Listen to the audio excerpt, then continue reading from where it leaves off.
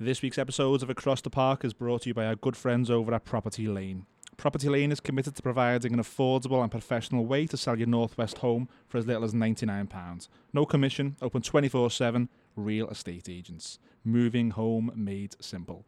Find them online at www.property-lane.co.uk. Across the Park is a Merseyside-born football podcast produced by 3 Blues and 3 Reds.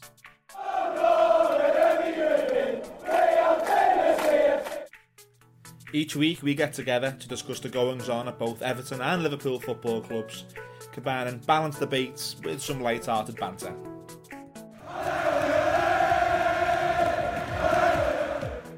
To learn more about us and the podcast, please visit www.acrosstheparkpodcast.co.uk or on social media, Facebook Across the Park, YouTube Across the Park, and Instagram and Twitter is Across the Park PC.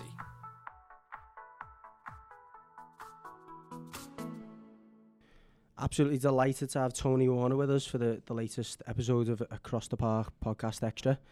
Tony, cheers for joining us. No problem. Tony, for the listeners who maybe weren't not as well acquainted with Tony's career, he's a goalkeeper, a professional goalkeeper who played 358 games as a footballer, was on the bench, most notably to our Liverpool supporters, 121 times, appeared for the likes of Millwall, Leeds, Fulham and Cardiff in a pretty distinguished career, despite not making an appearance for Liverpool. So we're going to look into predominantly your Liverpool career, if that's okay, Tony. But before we do you mind filling us in on what you're up to at the moment? Yeah, no problem. I'm at Accrington Stanley at the minute. I'm the first team goalkeeper coach there.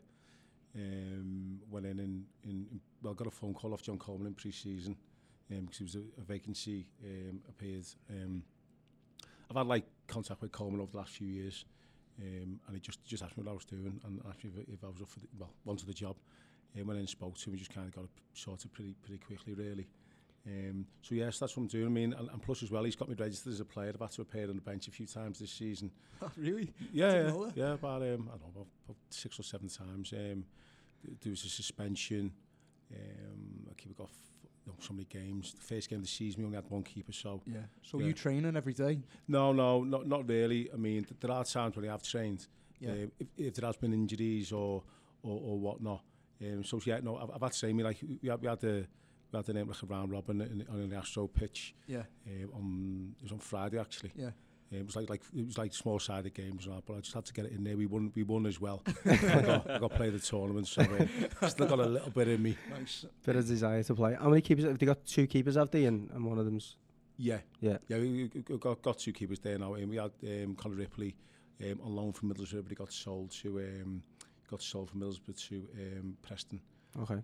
So yeah, just got a couple of keepers. How long have you been coaching? Is it something you've kind of fell upon, because you're still playing up to fairly recently, weren't you, as well? Yeah, I did. You know what happened was I finished my career and then I just got a phone call. In fact, it was off Robbie Farley. He just said Paul Ince is trying to get hold of you. And Ince was at Blackpool, so I spoke to Ince and he just said, again, I'm after the goalkeeper coach. Do you fancy doing it? So that was me first protocol into coaching, really. So yeah, just finished. And then got that phone call, so it's been pretty seamless. You know what I mean? I've had much time to kind of just be sitting there, or get the frustrations that you hear sometimes players have, climbing the balls and that, which was good, really. So, I was going to say, was not badges and all that then? Had you been preparing for that prior to the call, or was it different then? Yeah, I mean, it wasn't that long ago. Only talking 4 years ago. Oh, it was only 4 years ago. 4 or 5 years ago, about 5 years 2013, ago, wasn't it? Yeah. What happened was I had a mate, Tommy Johnson, centre forward, used to play for Aston Villa and Celtic. Yeah. Ginger. Ginger. I think he had his little spell at Everton as well at some point. He did actually, yeah. He did. He was on loan. I'm sure he was on loan. If he wasn't, you're right. Under Walter Smith. Yeah, he was on loan. Yeah. So anyway, he works for the Northern Ireland FA, and he was badgering me. Get onto your badges, get them sorted, and I did. Yeah. So did you say you'd done it with Northern Ireland? Yeah. So I'd done them. So when that call come, I was fine to just walk into the job. So is it specific for a goalkeeper, the coaching licences and stuff? Should be, shouldn't it? They didn't have them then. They have them now. you need like your your outfield B license first, and then you can go on. It's weird you have to do your B license to then go back to do your level 2, and it's like you have to be one step ahead with your outfield stuff. Or you did. I know that they have revamped quite a bit of it with the youth award and the specific stuff now as well, haven't they? Right, but just to be a first team coach, you need your B license. Yeah. So I was taking that, and then I started taking my goalkeeping A license again in Belfast last year, or sorry, year before. But then I got the job in India. Wow. So there's like modules you got to do throughout the season. That's so we had to kind of defer it. And you know, it's just something that I'm gonna readdress it, and I need to speak. So you've done like part 1 or something, and then you go over, you do like a residential week, and then it was like modules you need to do throughout the season. But I was in India, so I couldn't do them. Yeah, no, fair enough. No, it's great to hear, and like you say, fortunate I suppose that you've been able to go straight into a post, but it's great to hear, you know, players coming and being prepared and still going about it the right way as well. Yeah. Because, you know, no matter what, a lot of people go on about saying it shouldn't be a prerequisite to go from being a professional to a coach. The experience you've got's valuable, obviously, invaluable alongside, you know, the expertise as well of being a coach, innit? Yeah, it is. I mean, like the funny thing you find is like when we went to Belfast, the very first time we went there, was there was like a big group of people who were taking the badges, and what it was is there was a lot of pros who were actually still playing, and some ex-players as well, and like a lot of coaches who had no kind of maybe football, you know, playing experience. Now, there was when you walk in, or you know, you walk out into the pitch, there seems to be a divide, because you know you're standing there talking to the lads that you know you've played against, whatnot, and then there's like other people who are coaches who maybe have like normal jobs or whatever, and like a lot of people from Northern Ireland and Belfast and stuff. Now, the thing that we found, like there was a few lads who played for us, who were in our kind of like little group, who had done some coaching, but there was a lot who hadn't. And you know, you're talking like, you know, there was like David Thompson, there was like Shay Given, some, you know, players who play like, you know, good football, and then they were asking us to put sessions on, and it was difficult. Whereas you'd have the lads who were at Belfast, you know, Northern Ireland based, who had maybe been coaches for maybe 10 years, or kind of, you know, under whatever, like youth, or you know, kind of like semi-professional, and they were just whacking the sessions out. Yeah. So basically, it was like kind of they're miles ahead of us. Yeah. We've got kind of football experience, but they're miles ahead of us at actual coaching, and you know, just 'cause you've got football experience, you know a lot of things, but coaching's about getting a message across. Yeah, it's a great point. No, I've been in the latter category, you know, of those coaches who had experience and coming onto courses with pros, and the best times, and you'll probably agree with the best times you have on courses are outside of the course hours, aren't they? You're having a chat and sharing ideas and stuff like that. And you've got so much to offer from your side, but equally it's great to get that rapport with the pros and them being willing to learn. You don't always get that, like, you know, you don't always get the ex-pros who are actually willing to learn. You know, they feel as though, listen, I've got my way of doing things. But in general, you know, 99% of the time, I've always found that, you know, they're just as willing to learn from you as a coach as you are, asking for their ideas. Yeah, because, you know, you'd have to go away and like kind of give you like kind of problems and stuff, and you know, you've got to kind of put sessions on for like the next day, and the lads who had, like, as you said, about the experience, just like rattle them off dead quick, and we were kind of sitting there like, you know, tipping over ourselves and stuff. You know, you get there in the end, but you know, it was just funny, the dynamic of it, really. And it was interesting. But like I said, sorry, like you said, the interesting part of it and the enjoyable part of it was actually speaking to the lads like outside. You know, you go for a drink after the train or whatever, or you'd be speaking to them like in lunch hours and stuff. And everybody, vast majority of people were very accommodating. Because, you know, like I said, you know a lot about football, but it's about getting that message across. That's where they had the head start on us, really. Absolutely, no, great points. Obviously, I'm going to allow the lads to move on with your career and stuff, and crack on with that. But no, great to hear you still in football anyway, Tony, and long may that continue. Yeah, well, if we go on to how it actually became to be at Liverpool, because I think at the time you were an accountant, weren't you? Straight out of school, 18, and you got a phone call from Steve Highway. That's right. How did that come about? Were you expecting it at all? Or? No, not at all. I was working for an accountancy firm straight out of school, and I played for Merseyside, and we'd won like the National Cup and stuff, and but then when you leave school, obviously, you know, that kind of goes by the by. You can't continue that. And actually, I think I was 18 at the point, so you know, it was something which my age would have took me out of that. So yeah, I'm in this accountant's firm, and not particularly happy with it. Didn't really like it. it was just something I kind of picked at. It was like a careers day, and it was like the best of a bad bunch. Everything else, nothing else was really appealing. Do you know what I mean? Yeah. So I thought, right, okay, you know, office environments, no kind of manual work outside. That was the deciding factor. I'll be honest with you. So I'm in there, and you know, it's not for me. I didn't like it. I found it difficult. It was boring, and that was that. And then I was off work sick one day. I was phoned in sick. No, I was in a really genuinely sick. No, yeah, genuinely. I was in a really bad way. I remember like kind of just being really, really sick, rash and everything. You know what I mean? Yeah. Must have been that spreadsheet you had to do the next day. Probably was, yeah. Steering clear of it. And the phone went, and I remember just getting up and picking it up, and it was Steve Highway. And kind of, you know, you're 18, you know, you're obviously aware of who he is, but it was just like a cold call, and he just said, right, we were after a goalkeeper for the game tomorrow. I've spoken to the Merseyside manager, he's put your name forward. Would you be interested? That sickness went right out the window. Do you know what? I remember thinking to myself, like, I'm on death's door here. I can't even like get myself off the couch properly. Do you know what I mean? Like, I'm in a really bad way. But I thought, you just don't say no. Yeah. Do you know what I mean? And I think the season before, the Merseyside team had played like the under-18s at Melwood. So we played them the season before. It was like a bit of a night game just on the training ground. I think we ended up getting beaten. It was like 2-1 or 3-1, but we made a good account of ourselves. But I remember just thinking to myself, you can't say no to this. So I went, yeah, fine, not a problem. So saw my dad gave me a lift down the next day. Actually felt kind of not too bad. I had to take another day off sick. And then went down and played, yeah. And I think, I can't remember who it was. I think it was Forest or Wolves, one of the two. Yeah. And we drew 2-2. And he just said, look, like, what do you do? What of a Saturday? And I was like, well, nothing. He said, do you want to come and play for us on Saturday? We need a goalkeeper on a Saturday. Do you want to come and play for us? And I was like, yeah, fine. Because I thought, you know, the only thing I was doing was like just kind of, it's just sitting in the house, doing nothing or knocking around with your mates and that. So was this the B team, was it? It was the B team, yeah. Do you want to come and play for us? It's just mad, isn't it? It's brilliant, like, but yeah, do you want to come and play for us? Were you aware you were being watched, like, when you were with Merseyside or Sunday League or whatever? No, do you know what I think it maybe was? I think it's probably they'd let someone go. Yeah.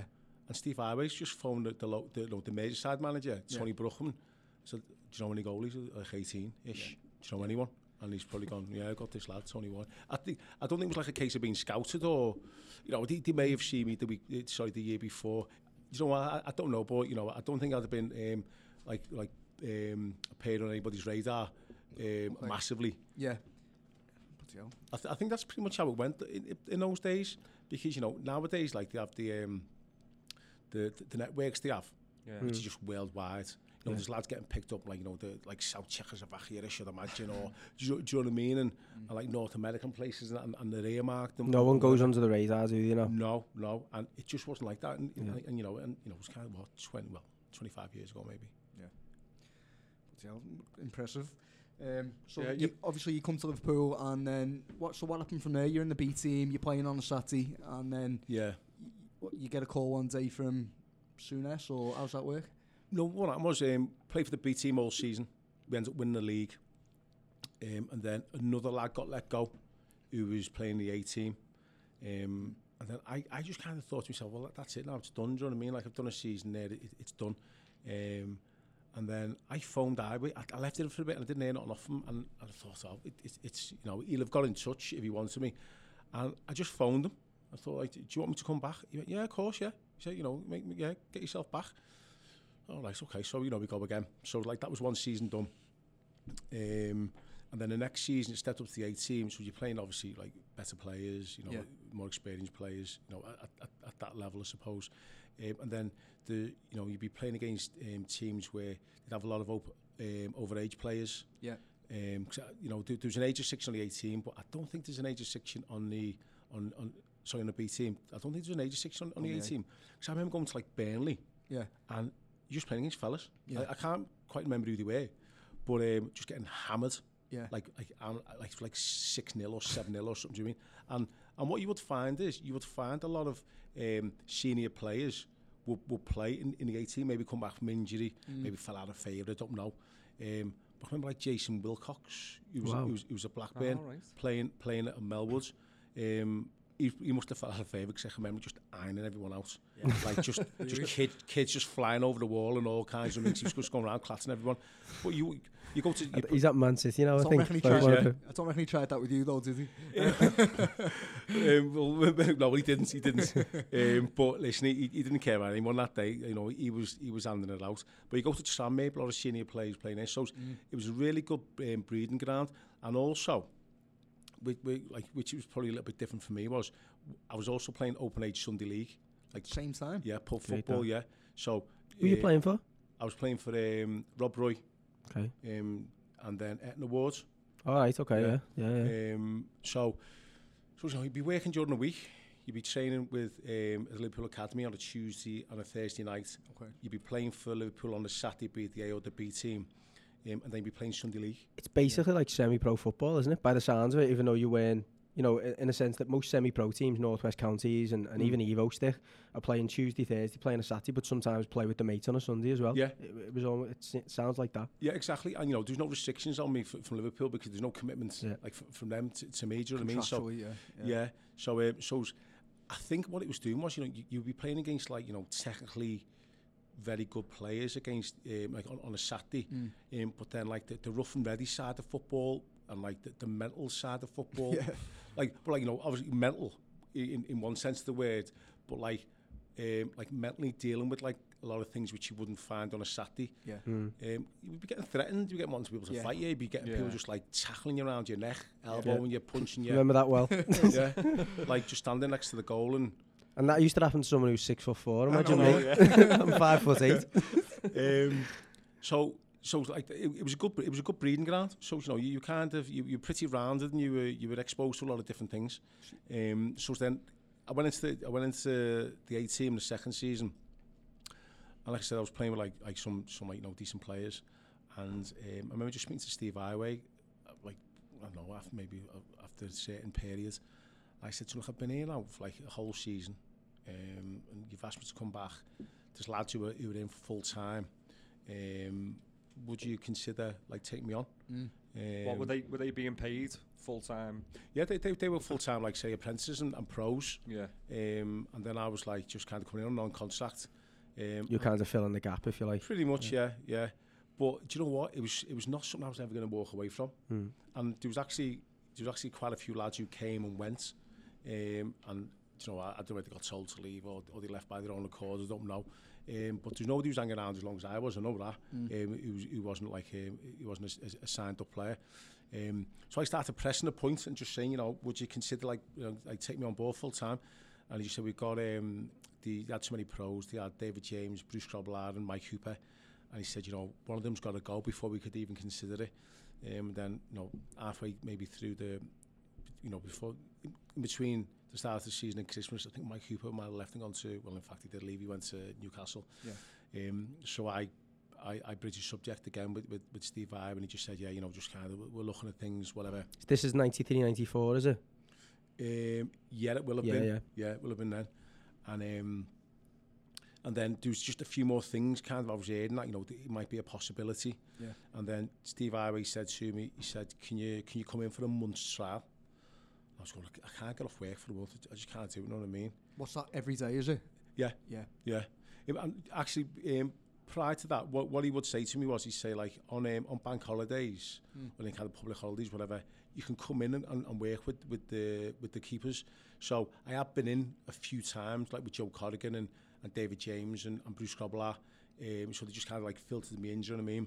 That's why you're still working somewhere and playing Sunday League. And next minute you're training with David James and Grobbelaar. Yeah, and Joe Corrigan just like putting through the mill, do you know what I mean? So then I said, look, I can do 2 weeks. Yeah. So the 2 weeks was leading up to Christmas. So you had to like take 2 weeks holiday, basically. Yeah.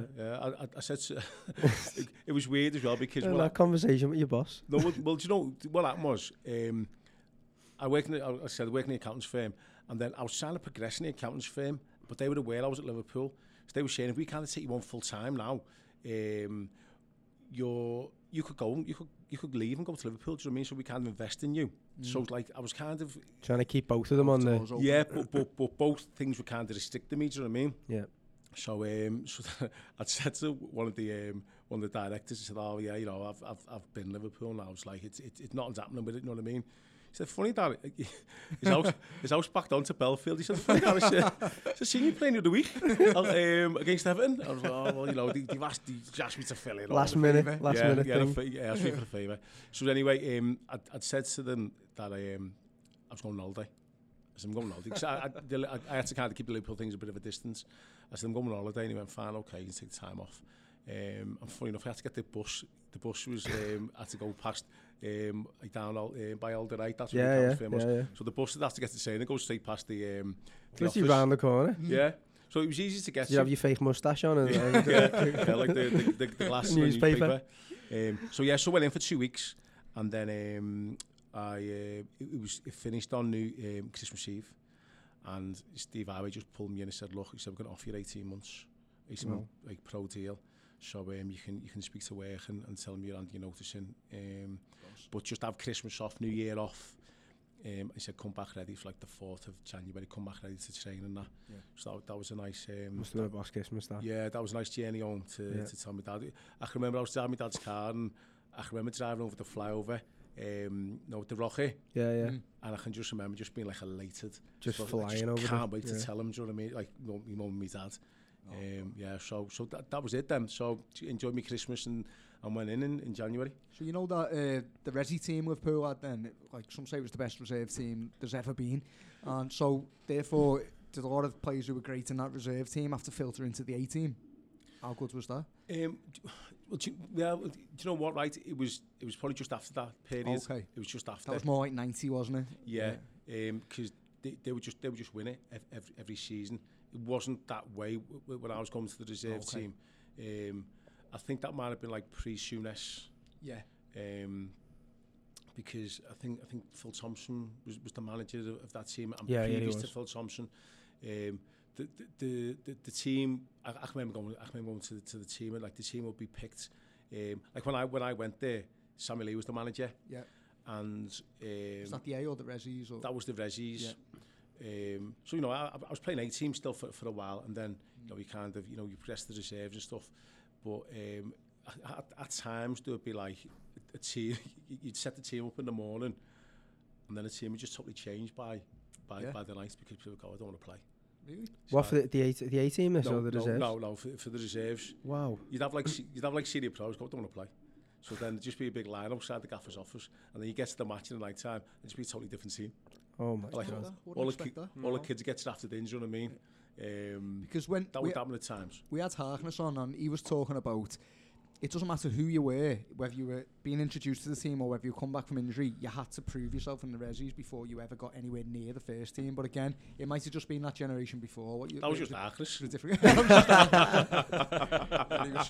That's what they told him. Oh yeah. No, I think that probably was the old school. Yeah, which was probably maybe 3 years prior to maybe I got there, okay. Or maybe when I got there because I was nominated reserves. So you know what I mean. It may have been. Well, in fact, it was probably a little bit before that. I might be reading in between the lines in the wrong way. Would you say there was a bit of a shift in like the ego of the football? Not a massive shift, but from the old school that you're referring to there, and I suppose that reserve team you were getting at, to kind of some of the new pros that were coming in and that attitude of I'm not playing for the reserves, because it did seem to be, certainly in the 80s and early 90s, it was a massive deal still, the reserves, and even growing up, around that period I used to go and watch the reserves, and Mini Derby was a massive deal, wasn't it? It was, yeah. It was a big deal. I mean, like, the Mini Derby aside, and like I'm talking about things which before I was there, but just by the evidence of the results used to have and the performance, like the amount of leagues used to win, I'm inclined to agree with you. Do you know what I mean? And I think maybe it's when football just kind of turned. When Premier League has just started. Yeah, that's what I was kind of looking at in timelines. Yeah, so there was a lot of money knocking around. I don't know. I suppose attitudes maybe change. Yeah. But look, that's not to say like Liverpool were that way inclined. I think it was maybe maybe a lot of teams were like that. It's the game itself, weren't it? Was, And yeah. I suppose you were finding yourself surrounded with not as many players who were Liverpool through and through. They were just players, weren't they? Whereas I think late 80s, early 90s, it was still hardcore Liverpool fans, and even the Scottish and Irish players were still Liverpool. Almost, obsessed, weren't they? I fans agree. as much as players. Yeah, no, I agree with that. I mean, Liverpool were an absolute force, weren't they, in the 80s? You know what I mean? 70s and 80s, they were just unstoppable. I mean, I throughout my footballing career and my coaching career, you speak to managers and like ex-players who were older than me who would be playing at Anfield in those days, and he just said, you just never expected to win. No. And you're talking about good players, you know what I mean? That. You just never won at Anfield. He said it was just, every other game was like a possibility. Given. People turned up to get beat. Yeah, and so, that would filter down to, you're not going to have people saying, I'm not playing in reserves, when the teams, the stars of Europe and like, obviously, the British game. Yeah. But like, it just when I seem to walk through the door, it kind of wasn't that way anymore. Yeah. So just trying to understand the dynamic, then you're in the A team, like, where are you training? Are you with all the players in the resis or the first team, or are you separate from them, or what's your day to day? Well, when I was with the A team, you would be with like kind of like the youth team, really. Yeah. And what happened was, I'd obviously come to the game late. I'd been exposed to the football that they had. Like, you had lads come through academies who were maybe 16, 17, 18, and I'd walked in when I was 20. So, like, when I come in full time, I was 20. When I first got through the door, when I first got the phone call, I was 18. There's obviously seen something in me, but when you're going out and training, I would have been 20, training with maybe like 17-year-olds. Yeah. And you're a keeper, you're filling in, do you know what I mean? In positions. But you wouldn't be with the first team so much. But then what happens is, like, I think they signed Michael Stensgaard on. Stensgaard was 94, 95. I think it was the summer of 94. Yeah. So they signed him on. And then he was there, I think he might have been there for the season before he got injured. So then you're behind him. And then he got injured, and then you just get elevated, into that kind of that vacuum, I suppose, the position. Were the training times different? Was it like your A team, or which is now the U team, but we all train at the same time? Yeah, we all train at the same time. So it's like you'd be on the next pitch. Yeah, I was sort of thinking, is it one of them where it's like one pitch, pitch 2, pitch 3, or Yeah, well, what you do is you come out down the steps, and then you just kind of get allocated where you just get told where you need to go. So it's like the youth team coach go, right, we're all over here today. Just have like the A and the B team pitches. Then when I very first went there, where the building is now, that was like a cinder pitch. Yeah. And then they made it to an Astro pitch. And then they had like areas. There was pigs, and then there was like Wembley, and it was just bits of ground. Sounds like PE. Yeah, I know. It was like that. It was like that to a certain degree. So then you go, we're on the pigs today. So everyone just knew where they were going. Do you know what I mean? And then they were kind of you'd be separated in different areas. Then somebody got a knock, somebody got pulled over, and I thought it was, looking back retrospectively, I think it was good because I've been in some academies now, quite a few academies, and you'd have like the top dog in the academy thinks he's the top dog, do you know what I mean? And like, I'm great. I've seen lads walk off the pitch in academies because they think they're great. They've disagreed with a decision in like a 5-a-side game, and I'm off, and then they go in, and then there's really nothing you can do. Now, if you're standing there and Steven Gerrard's there as the captain of Liverpool, you can't go. Can't be seen to be walking off. You can't. It just doesn't happen because you're like. It's impossible. Yeah. Do you know what I mean? And like, I'm talking Gerrard, you're talking like, and everybody in Gerrard's kind of ilk, you know what I mean? Yeah. You can't do that. And I think sometimes I had a discussion with Steve Highway about it, a few years ago now, and I said, I said that exact same thing. And he said, well, no, it's not the kids' problems. He said, it's our problem. We shouldn't allow them to be like that. So I agree with him to a certain degree, but I think there's other factors which can help you along the right line.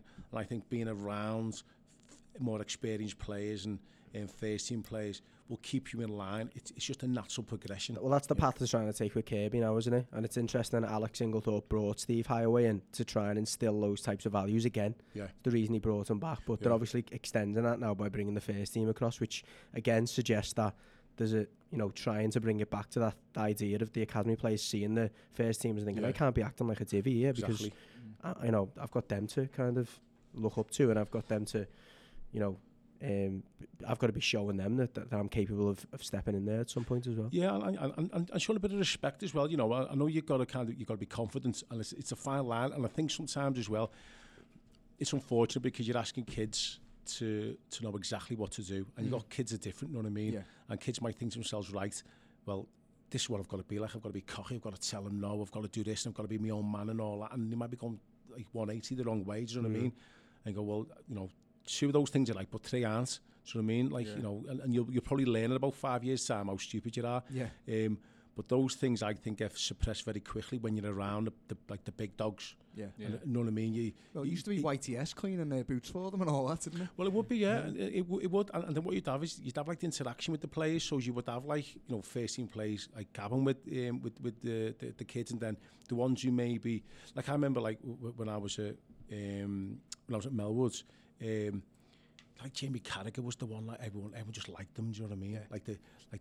The first team players liked him. He had this like cocky little bit about him and confidence. Do you know what I mean? And in training, like David Thompson, another one. Yeah. In training, they'd be getting stuck in amongst the players, but they pretty much done everything right. They wouldn't overstep the line. No, they wouldn't really overstep the line. But what I'm just like, you know, say like, you know, if you dolled on a ball, Carragher just got right through you. Yeah. But then what you want, like if Carragher had to get brought into the team, he needs to be able to do that. He needs to be able to do that. You know what I mean? So you, as maybe, and I'm not talking about me. I'm talking about me. He was going around hitting a few of the big lads. You know what I mean? Yeah. And you think stuff like, well, yeah, you know, like that's the way you got to be able to not intimidated at all. David Thompson was another one. I mean, like Michael Owen, just like went stratospheric through the whole squad, like the youth squads and everything. He just kind of dipped his toe in everything before he just got to the first team, and he just got to the first team so quick it was unreal. So it was like a whirlwind. Like I remember, didn't prove to be a mistake though, did it? Oh no, not at all. I mean, like he was something else. Like the first time I seen him in training, you would be with the, you know, like with the reserves or like the, I think it was probably might have been a reserve player then, I think. Yeah. And like you would have just lads get filtered in. Yeah. Like they get brought in on like school holidays and stuff. And I remember Michael Owen getting brought in. Like I'd never seen him before. Do you know what I mean? You'd heard of this lad who's quite good and stuff. And there was nothing of him. He was just tiny. Yeah. And like the kit was too big on him and everything. You get those kit. You still got that image. Yeah. The England kit, I always think. Yeah. The England kit against Argentina, it looked massive on him, didn't it? Yeah, it did. Yeah, was like flapping off him. Yeah. But you would have like the young kids would say kind of get swamped a little bit. Because like you'd have like lads who like, you know, like 19 or whatever would be kind of like running rings around him and stuff, and he had that impression when you just visually you're looking at him, do you know what I mean? And then as soon as the game kicked off, he was just smashing goals in everywhere. You couldn't get near him, and like, oh my god, like what's this? What is this? And like I remember, like he was on the opposite team to me. I can remember just getting the ball and just smashing it right in off the bottom post, but it weren't a fluke because he'd done it. He kept doing it. He had like 5 goals within about like 20 minutes. I'm thinking, this kid's great. And then, you know, the rest, as he says, is history. Yeah. Because you say that about Fowler. I've heard people say like he felt like he scuffed it a lot, but he can't have been scuffing it or can't have been a fluke because every time it was bottom bin. Yeah. I mean, like when I got there, when I come in full time, Fowler had just stepped up to the first team. I think I kind of got his peg or something because he kind of went up to the. Okay. So he was in the first team, him changing him. So I was already very much aware of Fowler. Yeah. Do you know what I mean? And the thing about Fowler was like he's probably the best finisher I've ever seen. Yeah. And the interesting thing is as well, because you see it in close quarters every day in training. Do you know what I mean?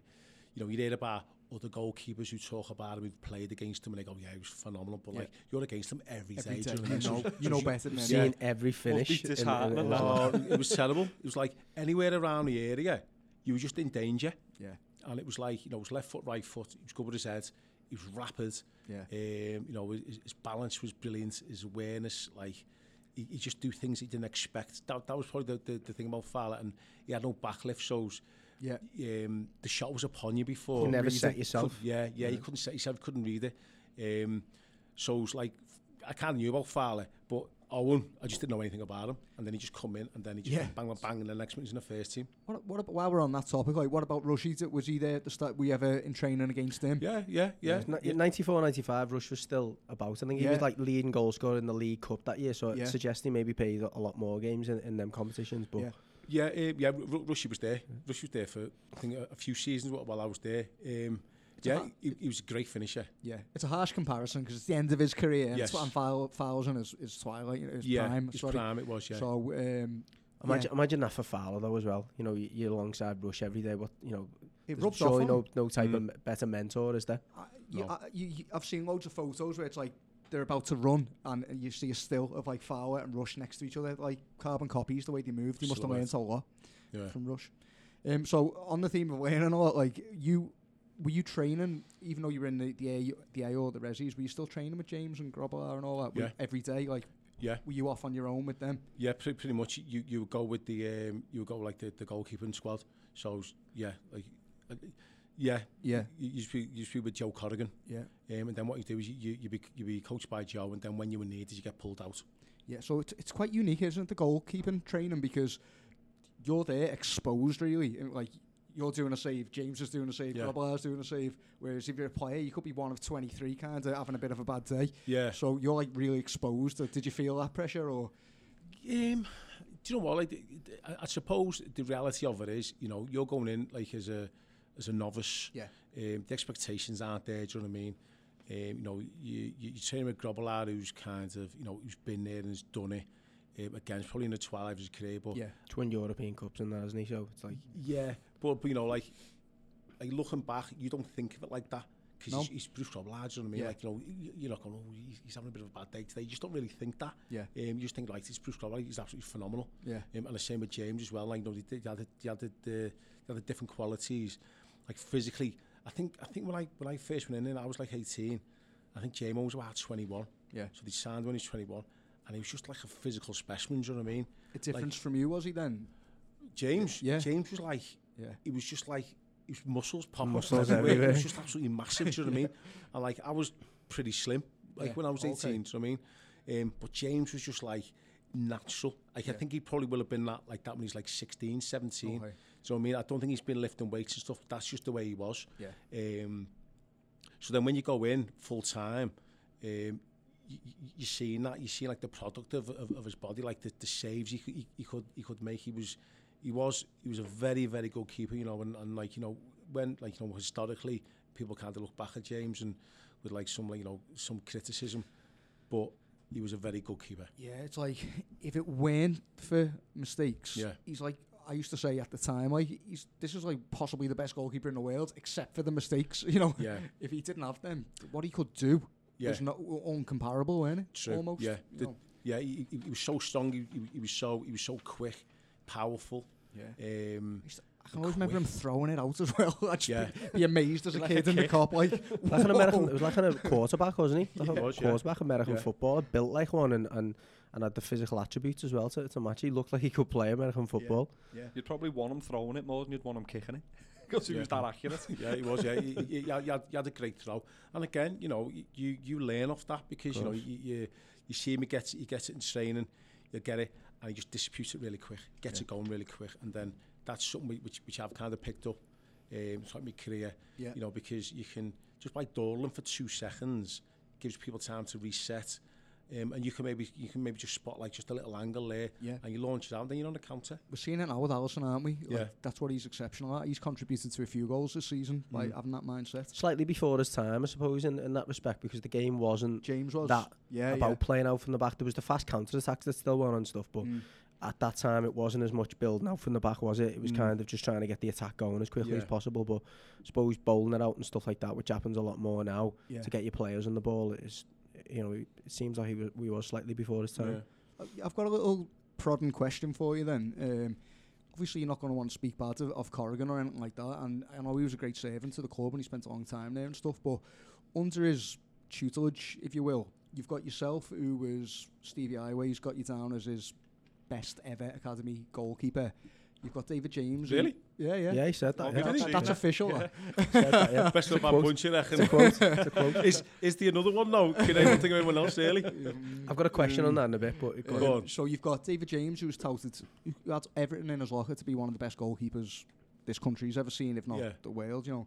And then you've got Chris Kirkland as well, who big things all under Corrigan. So you could say that maybe you never achieved your potential for Liverpool. David James never came on to become that keeper the way he was touted he might have been, and Chris Kirkland never either. So is there any criticism of Corrigan in that respect? Or No, I don't think so. Do you know what? To be honest, coaches will kind of bring a lot out of you, but it's down to what you've got and what you bring yourself. Do you know what I mean? It really is. It's not like as if, like, you know, he could say Corrigan could get anybody and make him the world's best.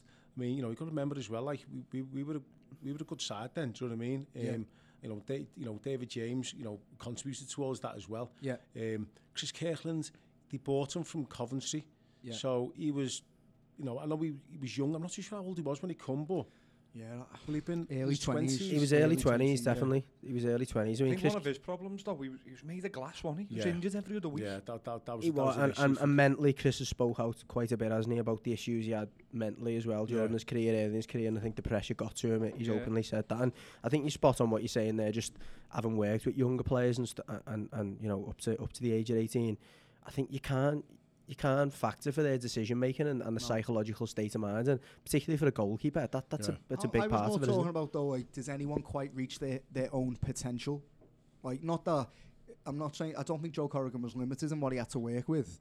He had all the natural, you know, ability in the world to work with. But do you feel that everyone reached their potential, or do you think? But you know what, you can always do better, can't you? Yeah, everyone could. You know, you always can. You know, I've seen you, Tony, talk about, like, when you come in, you had that natural respect because you've come from Sunday League, and David James, 94 or 95, I think, making his debut for England. So you're thinking, you know, it is what it is here. And I've heard you say that maybe there wasn't that much pressure on David James as a number 2. What do you think of that? I mean, did that mindset hold you back, and did it hold James back? Yeah, it's a good point. I mean, like, I trained as hard as I could. Probably just wasn't up to the job to pushing James out the way, do you know what I mean? And that's kind of just the way it is. Yeah. Now, it probably had, the way you've mentioned that, thinking on, it might have had more of an effect on JMO. I mean, if they'd have had another number 1 really pushing him, it may have turned out different. I don't know. Like, I know they brought Brad Friedel in. Yeah. He was a good keeper. He was a very good keeper, and you know, they were probably evenly matched. Yeah. And I think JMO kind of... I forgot that was the same... They were together Again, I'm looking at his Evertonian. I don't think it necessarily got the best out of him, though, did it? No, but I mean, maybe if he'd have been up against a solid number 1 all the way through. Because I think what happened when Brad come in, I think JMO weren't particularly happy with that. Well, that's what I mean. As opposed to maybe seeing it as a challenge. I think it was like maybe... He felt like his nose... His ego took a knock. Yeah, potentially. And, you know, I think it was a little bit... Do you think it was like the beginning, the end of him? Yeah, possibly. Yeah. Possibly. I mean, like, because I think you always might think that, you know, like, this fella might take me spot, and then if I don't get it back, especially as a goalkeeper, you're not an outfield player where, you know, you're going to get... You are guaranteed minutes throughout the season, do you know what I mean? But as a goalkeeper, if you've got someone who's in goal all season, you're not.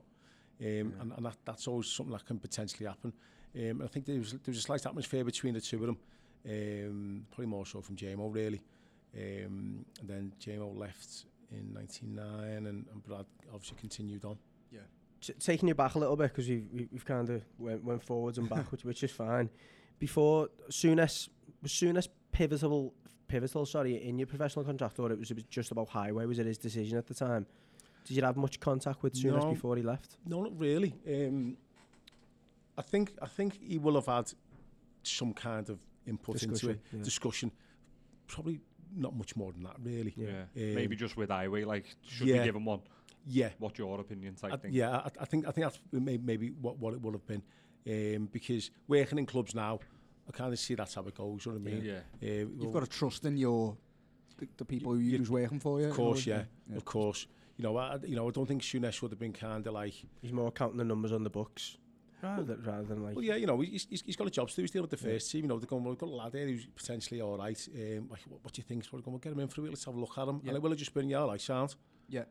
That's how it goes, you know what I mean? You can kind of try and dress it up as much as you want. It's about, like, big fanfare and getting led out into the pitch and sign your contract in with 50,000 people. But it just, the reality is... it doesn't happen that way. So a piece of paper. You've probably just gone, come on then. You know what I mean? Look, I've had this conversation with him, but I know how it goes. I've been around clubs and I see how the conversations happen, and that's pretty much what it will have been like, really. Yeah. What about with Evans? Because you got, that's when you made it into the reserve team while Evans was there, wasn't it? Yeah. Did you have much contact with him? Oh, with Evans, yeah. I mean, Evans was a first team coach then when Souness was there. Right. Obviously got the job, but my reserve manager was Samuel Lee all the way through. Yeah. When Evans got the job, and I think Stensgaard's, I think Evans managed Stensgaard, I'm not too sure. But then when Stensgaard got injured, that's kind of when I come into the first team squad. On Stensgaard's injury, it was a bit of a mad injury, wasn't it? How he got it. Yeah. I don't know this story. Do you want to elaborate on it? Phil doesn't know. Do you not know it? No, I don't know it, no. He's doing the ironing, and the ironing board's collapsed. Your ironing, did you say? I wish he was. No, he's doing the ironing in the house, as the story goes, and the ironing board's collapsed. Yeah. And he just reached down to grab it and dislocated the shoulder. Yeah. I don't know what was worse. Was he trying to grab the iron? I know, yeah. 2 foot in the iron. So he's dislocated his shoulder, and then that's just finished him. They've pinned it, operated on it, never come back. Never come back? No, that was it, yeah. By the sounds of it as well, though, he's got a glass shoulder. He wasn't in for much of a career, was he? Yeah, pretty much. I mean, I think he's a sports therapist. No, he's like a lawyer now, like a sports lawyer or something. Yeah, a contractual lawyer. Is he still trying to get composy off the iron? Maybe off T-Fal, whatever it was. So that just opened up the path for me. Start believing in God after that. Yeah. Got a call from Stevie Highway when he was an accountant, and then the reserve team keeper. And then Stensgaard buying his iron boards from Grady Market. Some accountant sold him the iron board. Yeah. Well, with that mad injury, it was obviously lucky for you, because then you become the number 2 for Liverpool. Then you must have thought at some point, I'll get a chance here. Yeah, I did. I mean, do you know what, shit? Like, again, it's like as if I was always kind of just chasing it a little bit, or it was always just slightly beyond me. That's kind of what I thought for a period. Because, like I said, like David James is making his debut for England. You know, he'd been bought for £1 million or however much from Watford. You know, he was a fully established goalkeeper in Liverpool. You're playing against him, you're training with him every day, you're playing against him like 5-a-side, 11-a-side, whatever, blah, blah. He's got obvious qualities, you know what I mean? And for me to think I'm better than him, it just never really happened. And it probably, it's probably an accurate assumption, if I'm being honest with you. But it only took a little finger injury or something like that could have got you on, couldn't it? True, yeah. I don't get wrong. That's probably what it will have taken. I think he'd used up all his good luck, though, to be honest. Yeah. I mean, I did knock on the gaffer's door a couple of times. Yeah. I did knock on Evans' door, because, he did have his bad spells, and I thought to myself, right, you know what, sometimes I've got to force the issue. So I knocked on his door and I said, Gaffer, and he said, like, what do you want? So I said, I want to play. And he went, okay. He said, look, he said, I'm not gonna drop at the minute, because he's having a bit of a bad time. I want him to get through it. Yeah. So okay, fine, fair enough. I respected that. So you'll know yourself that there's kind of never a good time to drop a keeper, is there? He's playing well. It's like you don't want to drop him, and if he's having a bad run, it's difficult. It's tough, innit? Probably depends on how they are, doesn't it? Mindset. Yeah, it might benefit some keepers taking them off the team. If they're shattered, do you know what I mean? If they are shattered, it probably would benefit them. And also as well, say if there was a more experienced number 2 there, it may make the decision a little bit easier for the manager. Brad Friedel was there maybe 2 years before. It might have been different, but he might have just thought, right, I'm kind of struggling here. I'm not trying to do myself down or nothing, but just trying to be realist about it. I mean, I think that's probably the reason why. Cool. So, I was going to say then, so you've worked under Ray Evans, and there's obviously a bit of criticism that maybe he was a bit of a soft touch, and there's rumours that, you know, John Barnes was picking teams and all that type of thing. And obviously, he was in sort of stark contrast to the way Souness ran his ship. But he did have Sammy Lee there to do that type of thing for him, didn't he? So what's your take on that period and Roy Evans, you know, in his manner? Do you know what? Again, you know, you talk about Roy Evans, who's been there and done it, really. As a coach, like, he knows how it goes, you know what I mean? Yeah. Been fully exposed to it. The person I mentioned is Ronnie Moran, who was like a big anchor in the whole procedure. You know, for what he's the one person that nobody ever crossed. Yeah. And if you did start to get out of line, it doesn't matter who you were. Ronnie Moran could come down on you. Take you down a notch. Oh yeah, massively. And it doesn't matter who you were. Ronnie Moran could just hammer you. Yeah. And because you know, there's the story when they win the league and that. Just put them in and goes, yeah, you know, do what you want with them because, you know, they're no good after today. Yeah. You know, we start again. And that was him. He was so old school, and it was great. And it was. He had banter as well. Like, was it just hardness? No, he would have banter, but he wouldn't have too much on his shit. But he would have banter. But he was that old school. Do you know what I mean? Yeah. It's good grounding for you, though, isn't it? Oh, it was a fantastic ground, and it really was. There was, you know, I would never said nothing to Ronnie Moran. Yeah. I just would not have said nothing to him. Do you know what I mean? I wouldn't, no matter what mood I was in. Probably out the door if you did. Yeah, well, yeah, you know what I mean? Because like, you just look at him, just thinking, he's done everything in the game, in the European game, domestically European. He's done everything.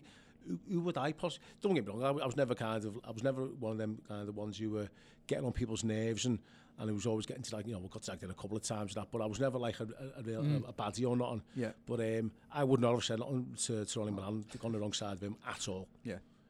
So you know, leading on to what you're saying about, like, kind of the atmosphere around the place and people saying, you know, it was a certain way, it was easy on players.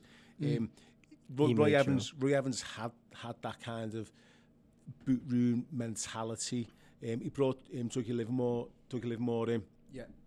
He was another good coach. There was a lot of young lads in the team. Yeah. You know what I mean? Like, they were obviously getting very well paid.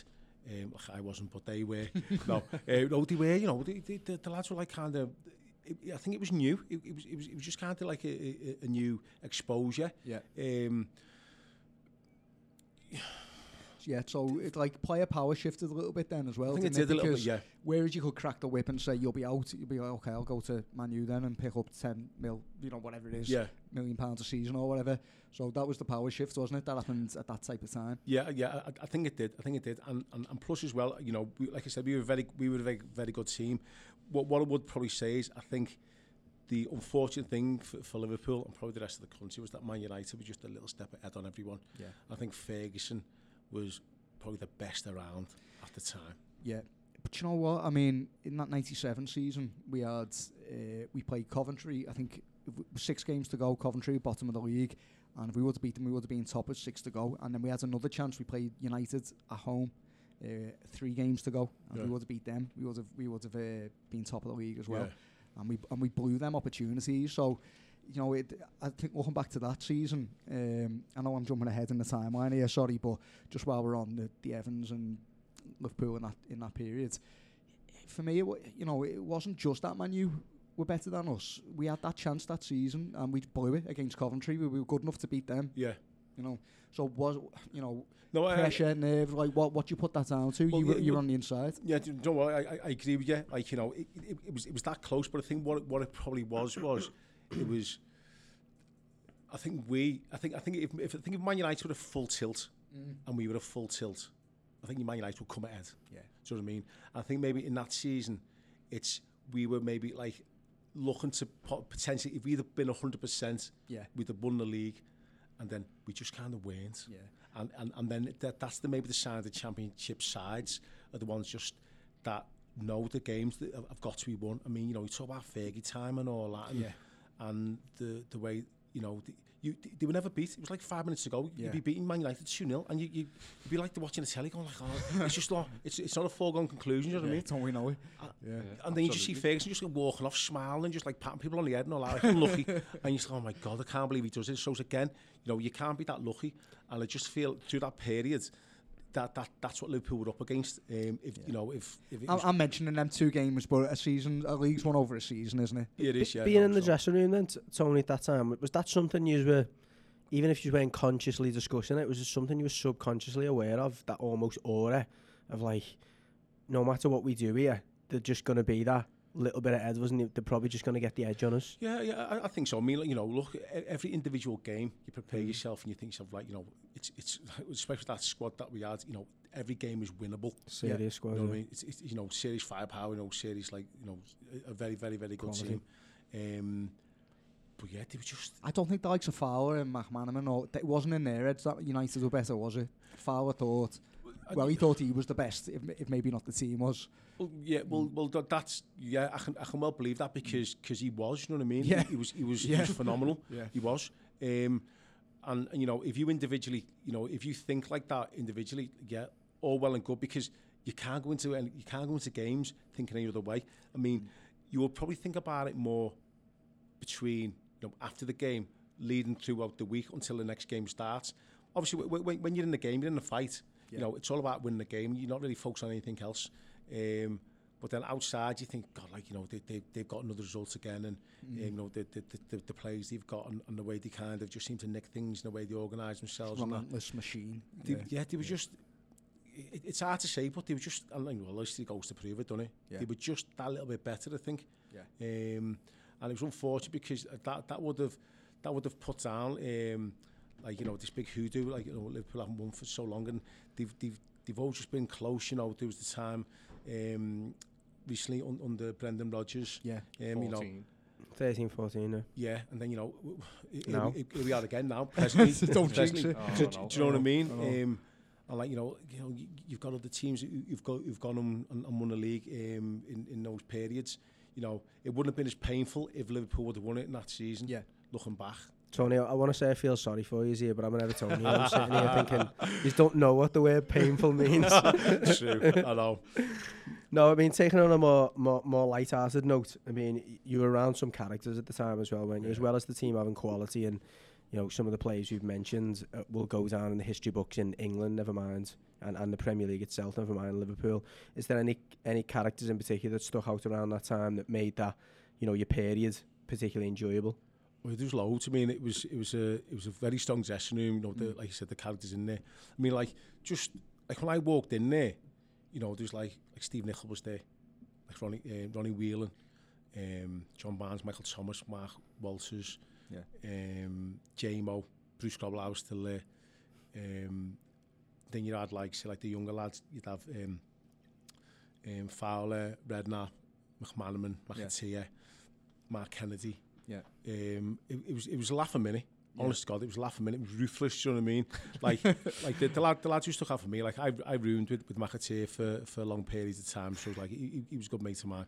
I sat next to Mark Kennedy. He was great.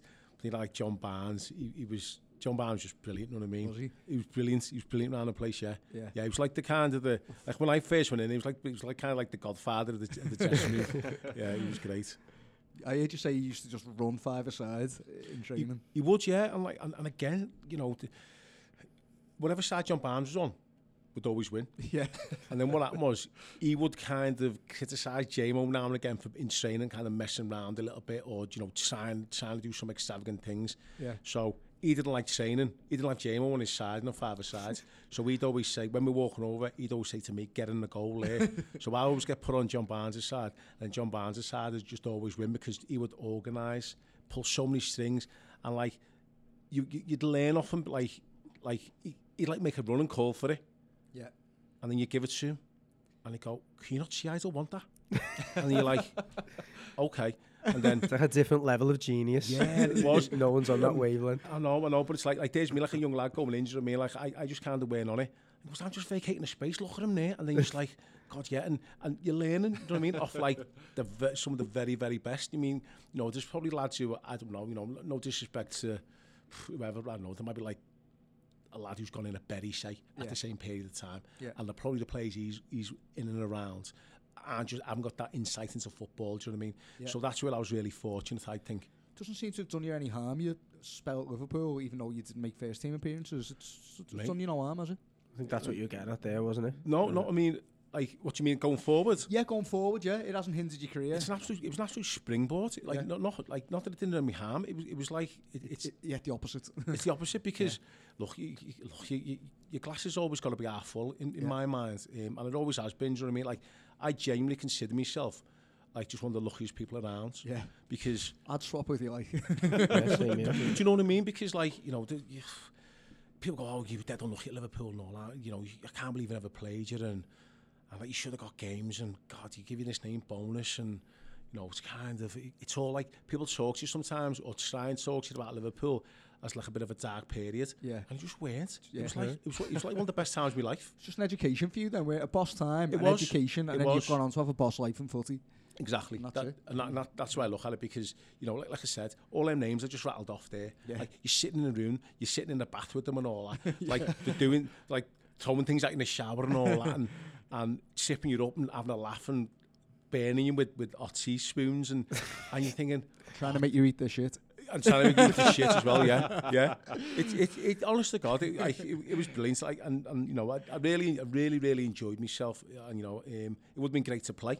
You know, I won't lie, it would have been great to play games, but it's been around in players. I'll tell you what, I mean, like, sometimes, like, you talk about them to lads now, and they'll kind of go on an order, do you know what I mean? Because, like I said, you don't know where some lads have started their careers elsewhere, and you're talking about Barnes, Fowler, like Redknapp, Grobbelaar, and they're just like, oh my God, unbelievable names, you know what I mean? Like, you know, European Cup winners. It's mad because, you know, everyone goes on about, you know, Champions League and all that, and you know, it's like as if football's only started in the last 20 years, and everything before is like is non-existent. But, you know, it's about league winners. Yeah, do you know what I mean? Well, looking at your CV, obviously in the clubs you went to play for, and you alluded to it then, I think every manager must have just looked at it and thought, if he's been around Liverpool that period of time, and he's been, you know, entrusted, and he's stuck around amongst those players and being able to mix it every day, the level of professionalism alone required means that it's not a gamble, bringing him in. Yeah. Surely that, you know, it come into my thinking in any industry. If you look at someone's CV and go, well, that's where he's worked, and he's worked there for that period of time, there's no question in his mentality there. You know, even to sit on the, you know, the bench for that many times and not, you know, kick up a fuss. There was a lot of that going on, wasn't there? Starting to go on, you know, players going on, I'm done here, I'm off because I'm not. Yeah. I mean, looking back at the period of time when I was on the bench, I think it was seen as pretty all right to just have maybe an inexperienced goalkeeper on the bench, because Man United had Kevin Pilkington, yeah. And, like, you know, I think he might have played a couple of games or so, I'm not too sure, but he didn't play many. And you're talking about the Man United side, they were winning leagues, and they were going, it's fine to have a lad on the bench who's got no experience. Mad, isn't it, when you think about it? But now, you know, you're spending, like, you know, 40-50 million quid on goalkeepers to just sit on the bench and just do nothing. And, like, you know, you've got to have maybe a couple of them as well as your number one. You know, I think maybe nowadays the budgets are that big, you can afford to do that. Well, you know what? Like, there's just so many millions sloshing around. You might as just like really back up the goalkeeper as well. Do you know what I mean? But it wasn't really an. Some Liverpool supporters now are talking about Mignolet not being up to it, and he's a top draw keeper, really, isn't he? Yeah, he is. Yeah, mad, isn't he? Again, you know, it's just been. I think the thing which Mignolet's, I was going to say fault. Obviously not his fault. The thing that he was up against was, they asked him to play out. And you know, he didn't do that. It's not part of his game. Sunderland. Yeah, he just didn't do it at Sunderland.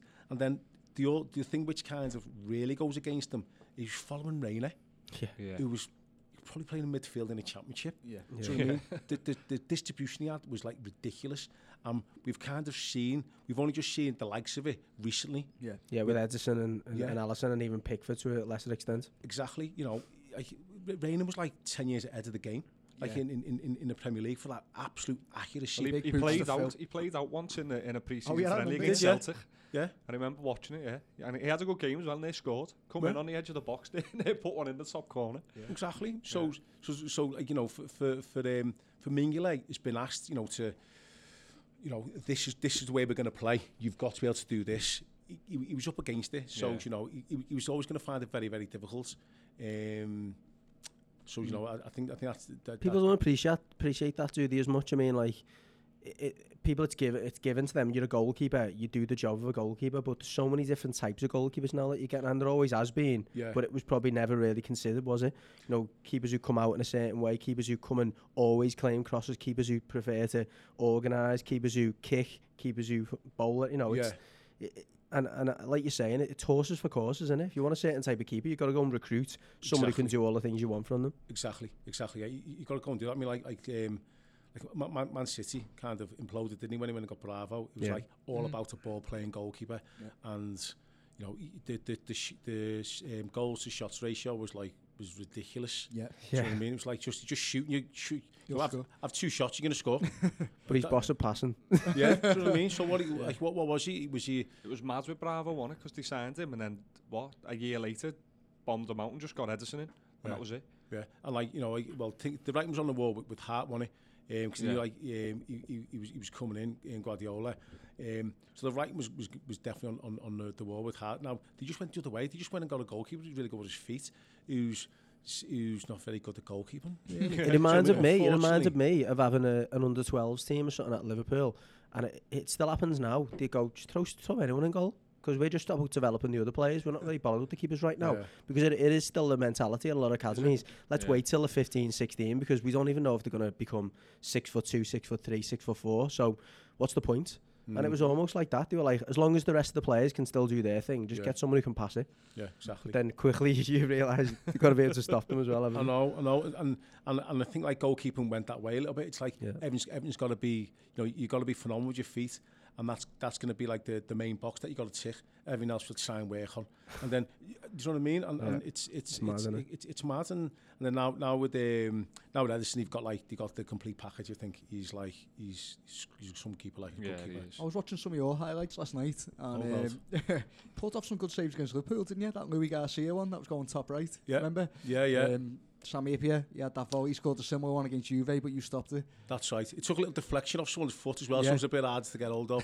Don't forget putting that in. Yeah, but I saw you throwing it out a few times. Well, you've got a David James-like throw on you. But what I was going to ask you, how do you see yourself as a keeper? Like, what's your style? Distribution, shot stopping, all-rounder? Shot stopping, I'll be honest with you, probably the thing that let me down throughout my career was my distribution, like kicking off the floor. Okay. That's probably the thing which hindered me a little bit. Look now, goalkeepers can absolutely shell it. It's like a launch pad, and the accuracy they've got now. And I'm talking down in divisions. Do you know what I mean? Like right down, the goalkeepers that we've got at Accrington, they can almost put it into the opposite area. Yeah, I'd be willing to bet though those keepers have been keepers or been playing since they were like 6, 7. And I suppose if you didn't have those foundations at that earlier stage, because you've come in at 18 and expected to do all the things technically correct that the likes of David James been doing since maybe he was 10. Yeah. It's a tough ask, isn't it? It is a tough ask, and it weren't even expected then. So I remember you'd say you get one roll back to you on your left foot. Ronnie Moran would say just stick it into the stand. He said try and get it down the line, but if not, stick it into the stand. Don't mess around. Don't be trying to kind of mess around the ball. I've not got any problem with it going straight in there. I don't think anyone did they? It was kind of, particularly in the 90s, it was... If in doubt. It was, exactly. But now, you've got to be able to use both your feet. You've got to be able to deliver, even on your wrong foot. You've got to be able to kind of... Because, I could never really say, stop the ball, and take it off my feet and clip it down the left wing with my left foot. I couldn't. I just couldn't do it, you know what I mean? Like I said, it was never expected of me. If it's rolling back to me, I can put my foot through it. And where it ends up, who knows? But it goes off the pitch. But as long as it goes off the pitch. Yeah. But now, the expectations, that's the one thing I've noticed. Well, 2 things in football I've noticed the most over the last few years, and goalkeeping distribution and the quality of the football pitches. Yeah. I mean, you go down, I remember Anfield, they'd re-turf the area. Yeah. And different colour and all that. Yeah, and you bounce the ball, be hard there, then it'd be soft there, and then you go to kick and from a goal kick, and it'd like a carpet, it'd roll up, and you'd have to roll it back down. And that's like a Premier League ground. You go to say Cambridge or something, like Div 1 or Div 2, whatever, and the pitches are brilliant. Yeah. So they're the 2 things that the pitches are it is a big thing, I suppose. But goalkeeping distribution is just they can just. Do you know when you watch countries where football's emerging, or even the women's game, goalkeeping's always the last to catch up in it. Did you find that in India? Yeah.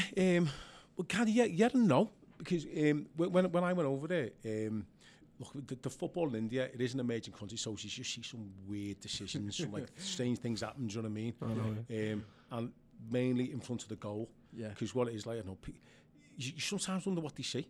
Yeah. And it's like, why have you just passed it to him there when he's in front of goal and he's not your man? You know what I mean? Like, I can't believe you've done that. It's bizarre. And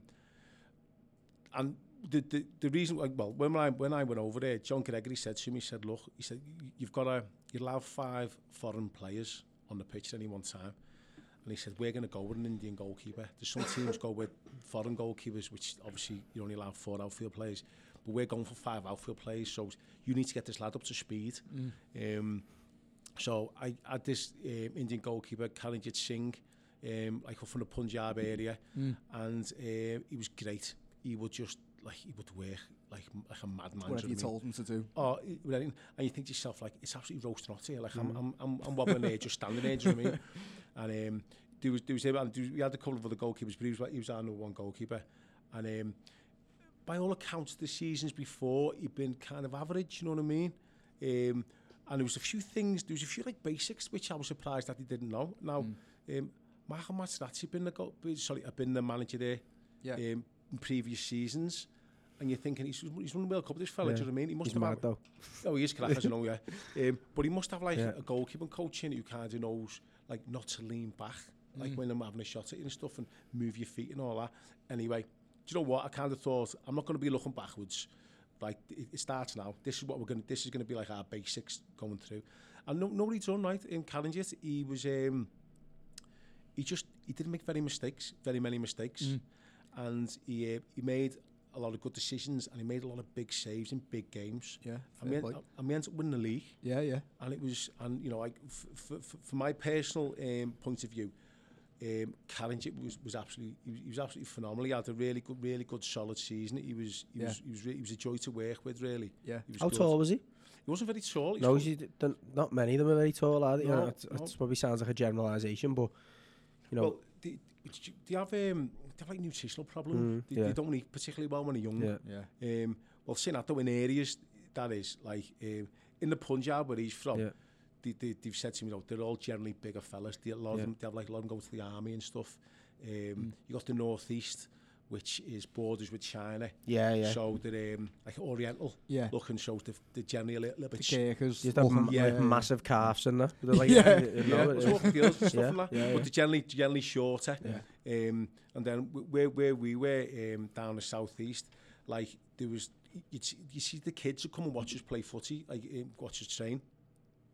And that's my Wally wearing, like, you know, I'm 12, and you're like, you'd get it, if your kid was like that in England, you get arrested because they were like malnutrition or not so much malnutrition, like kind of like a bag of bones, but just really small. And you think he looks about like 7, do you know what I mean? And I used to say to some of the coaches, how come they're so small? He say they just don't eat well. He said don't have any protein. Protein's expensive, so it's a lot of kind of vegetable based diets, and so they're generally a bit smaller. Generally quite timid as well, aren't he? Did you notice that from your keeper? I mean, Southeast Asia in general, or East Asia, it's like it's not aggressive over there at all, is it? No, it's not. But the thing I found was like, if you know, disappointingly as well, like you know, we never come into like kind of my training or anything, or under training within the team.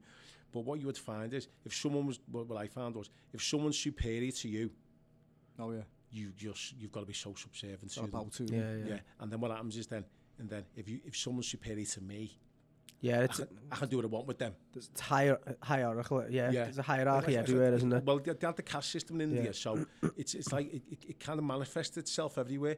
Like you see some people like clicking their fingers at waiters and dismissing people really like disgracefully. Do you know what I mean? It sounds mad though, but they don't consider it rude, do they? It's like that's the way it is. Because I've been around some Indian people where I've said, like, you can't do that. And well, that's what you've got to do to get people's attention. That's just the way it is. And I've met people, you know, again, and I'm still friends with people from India who are not like that when they're, you know, in England or in America or in Europe, but they're just like that in their own country. Yeah, do you know what? I don't look. They're not my values. It doesn't make it right, but I just. It's a cultural thing. Do you know what I mean? But like someone in our team, made someone tie his laces.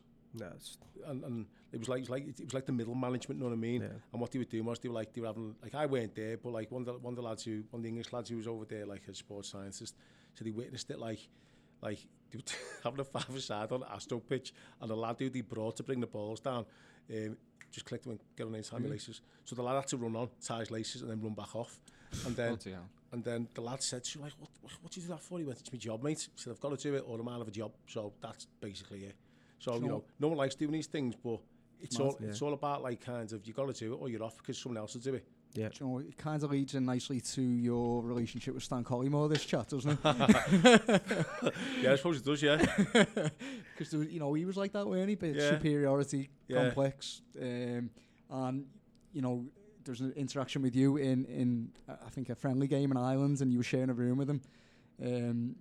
And, you know, there was a double bed and a single bed. That's right. That story, do you want to tell us a bit about that? Yeah, it went in Ireland. It was in it was in Sunderland. Okay. And it was like a League Cup game. Yeah. And yeah, basically, I went into the room, me and him in a room together. He put us in together.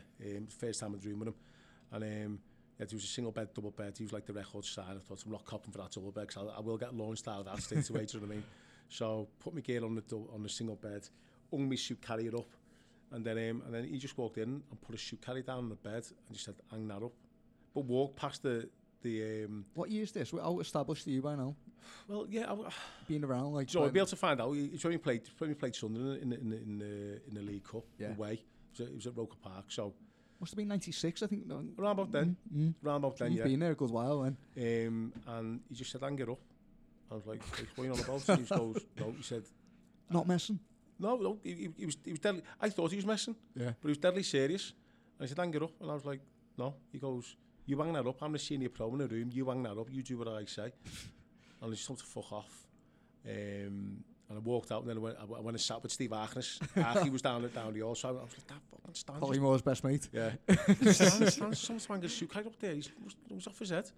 Yeah, so that was that. Yeah, I mean, again, you know, I think Stan had his issues then, and you know, you know, and then we had a little falling out in Ireland, like a fight in Ireland when I took his chair. Like it was silly things, you know what I mean? Yeah. Which is a shame, really. Who won that fight, by the way? I've heard you talk about it. You never says who won. Well, I was on top of him. No one else stopped it. No, dude, I had a little bit of an advantage because he'd upset everyone. Yeah. Nobody liked him because he was. The thing about Stan was that if you constantly like a divvy, just nobody deals with you. Do you know what I mean? But he was like a divvy 20% of the time. But when he was a divvy, it was like unbelievable things. You know what I mean? Yeah. So he'd draw you in. It'd be great for like a couple of weeks, and then he just like throw his toys out the pram like unbelievably, and you're just like, I can't believe what I've just witnessed there. That is unbelievable from a grown man. Do you know what I mean? And then he'd be all right for big long spells. He'd be great, you know, like laughing and joking and all that. And then he'd just do something else, like fucking bizarre, like embarrassing. Yeah. So yeah, like we're in Ireland, and somebody put water on my chair, and then I just like got the next chair. It was like a really big like dining table in this big hall and that. And then so I'm sitting there eating me pre-match meal now, and he just goes, "I want my chair back." There's a million chairs about, like. Oh, they were just everywhere. Do you know what I mean? I'm like, no. And then he raises his voice. Then he's trying to mug me off. Do you know what I mean? Something like, I can't like get off. I just can't. So he just picks the chair up and just tries to take my head off with this chair. And luckily enough, like, you know, if he hadn't blocked it with my hands, he'd took my head off. So I blocked it with my arms, like protect myself. And then as I've done that, he's kind of like launched the chair and then just hit me. And then we've jumped up. Yeah. But like I said at the top there, like he'd upset a few people. So I've got J-Mom and Razor on either side of me. That's a good scene. It was, yeah. So do you know, like when a fight kind of goes off, everyone just gets involved, don't they? Yeah. But it was just all kind of pushing towards Stan. Yeah. And then we've fallen on the floor. And then I'm just on top of him, just like hitting him. Because things, you know, like you're angry, you know what I mean? Yeah. You're angry. Share it, like. Yeah. And then... And this was pre-match? Yeah, it was pre-match, yeah. And do you know what it was as well? It was like, it was the first game I was ever going to play, like for the first team. It was in pre-season, it was in Ireland. And then Stan tries to like kill you with a chair. And then, so that was pre-match, yeah. So like that kind of goes on, and I'm on top of him hitting them and stuff, and then I get dragged off. and then standing there just like looking at each other, just staring at each other, and then we just goes at it again.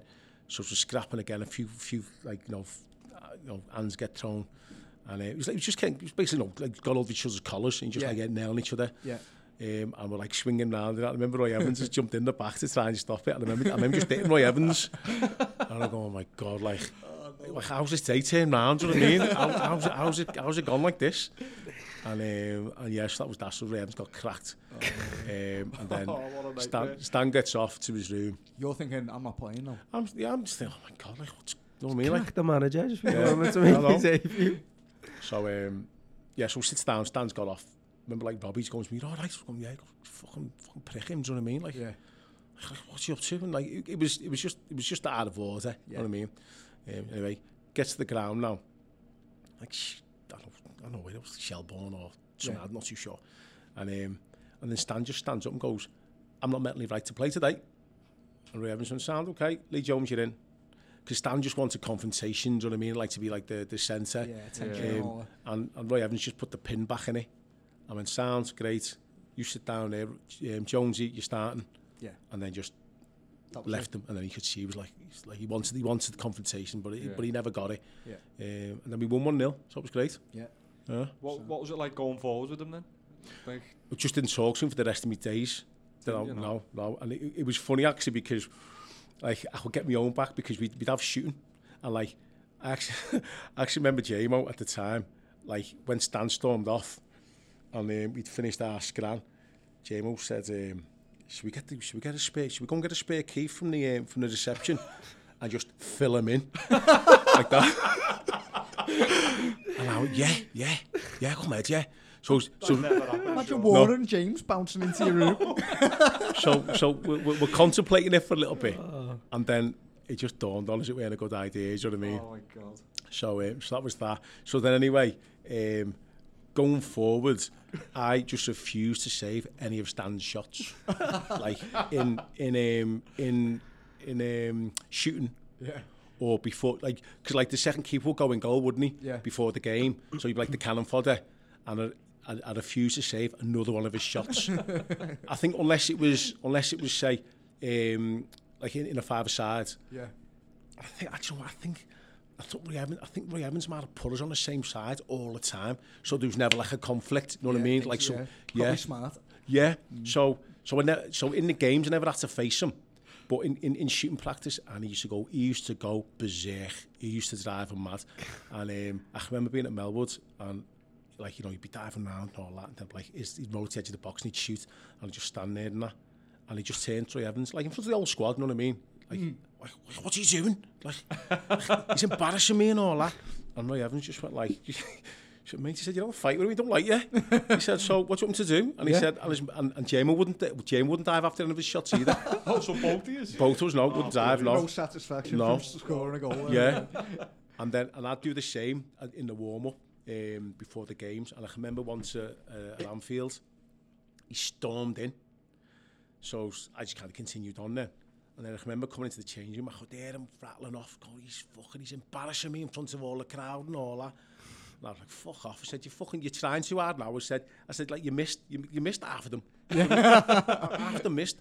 And there was a bit of a slanger match going on again, and I was like, that look, Stan, like you threw a chair at his head, mate. Yeah. I don't like you. So, like, just get on with it. You know what I mean? You've got to kind of just like deal with it now. Do you know, it's probably a good job you didn't go against him, because he didn't like Harkness and he tried to break his leg, didn't he, when he played for Villa? I don't know if you remember that, but yeah, I've heard about it. Yeah, he went right in on him. Sounds like he had a temper. Yeah, he did, but I wasn't bothered. Yeah, no worries. He wouldn't be about 6'4". I know, yeah. No, but I'd say he's big fella himself. Well, you know what I mean? He's bigger than me, but look, looking back now, I've come across him since. Yeah. We've like been on like these kind of like Legends tours, PFA tours and stuff. We play together, and look, I'm on side with him now. Do you know what I mean? So it's water under the bridge. Everyone changes, don't he? Yeah. I see him on TalkSport a few times, and I thought he was sound. Like I said, it's water under the bridge, but it's a funny story, isn't it? Yeah, absolutely. Yeah.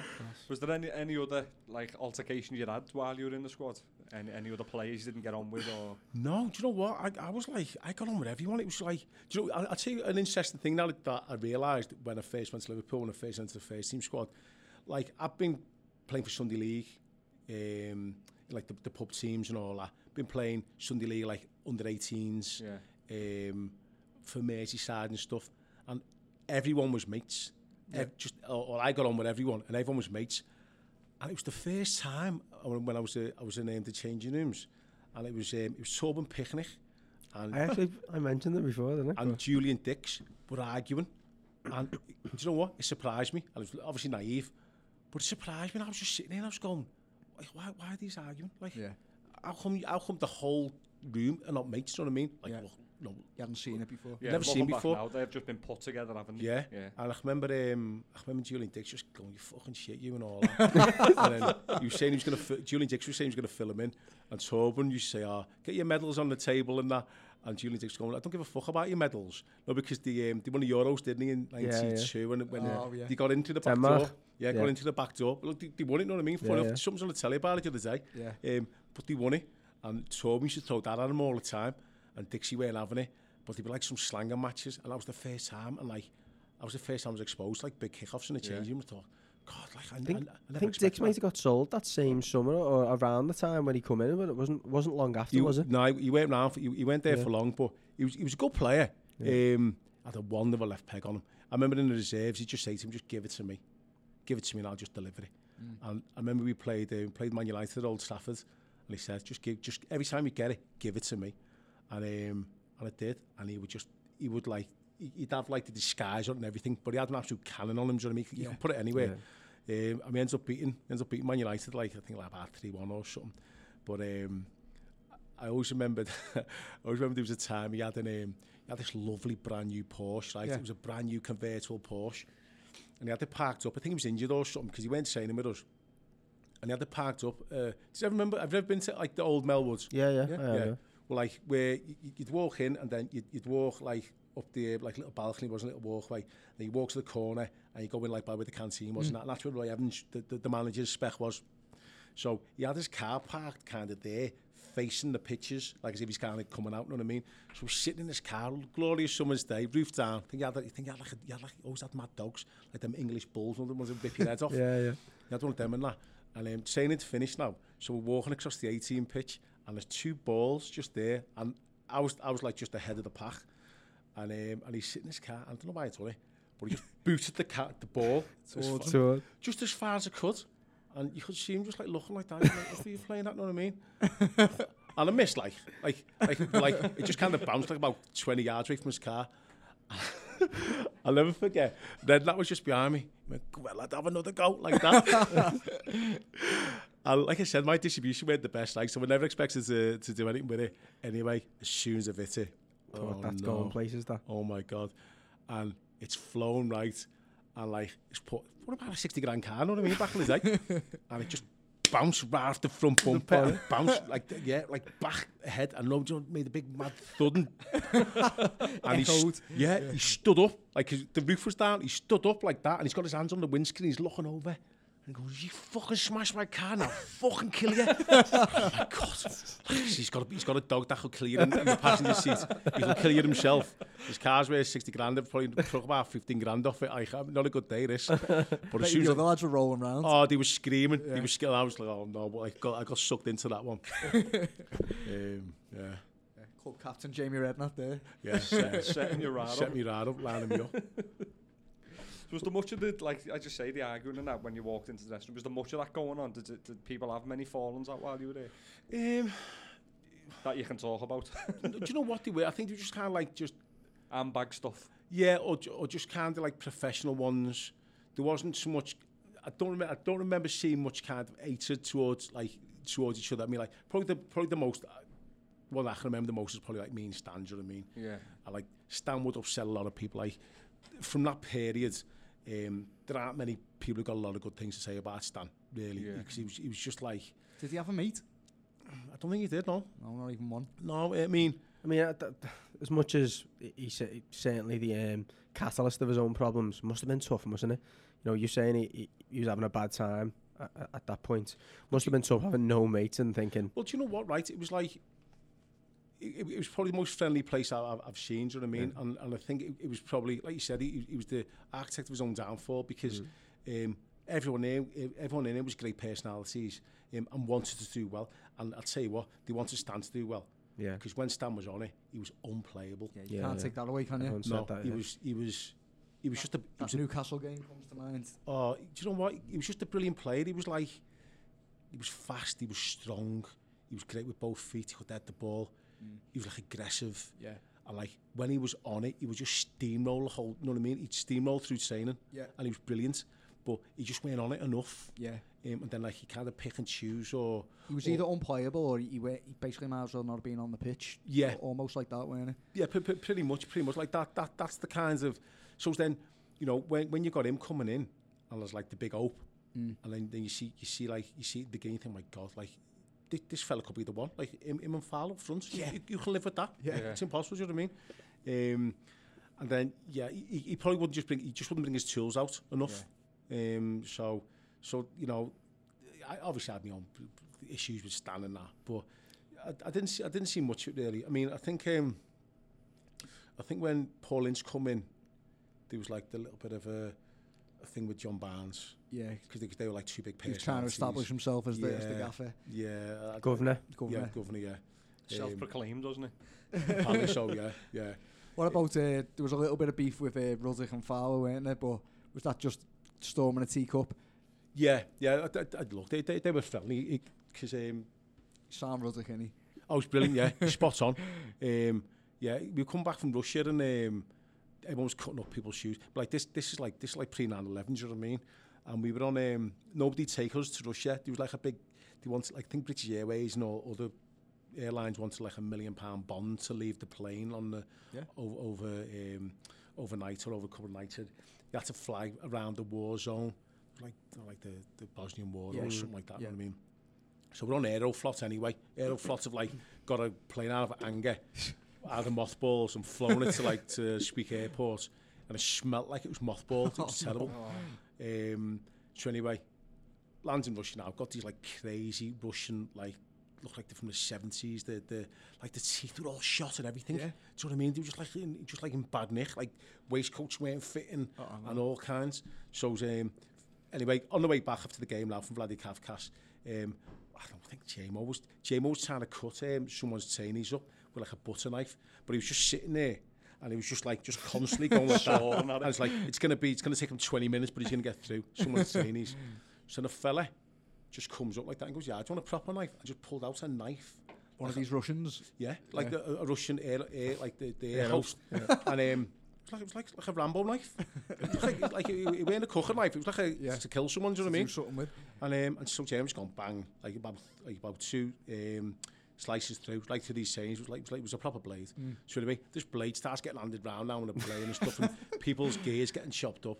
And I think Robbie cut up Razor's shoes, or Razor thought Robbie cut them up, and Razor weren't happy, and Razor's hit him when we got off the plane at Speke. Give him a crack. Proper spark them, like. He's a big lad, isn't he? Yeah, Can imagine Fowler to go with Kib if that happens. No, you know what? They were arguing for ages. He just turned and hit him. Yeah. Like we were queuing up like in the airport to leave, and I think Razor lined him up. Razor made sure he standing behind him. He just turned and cracked him.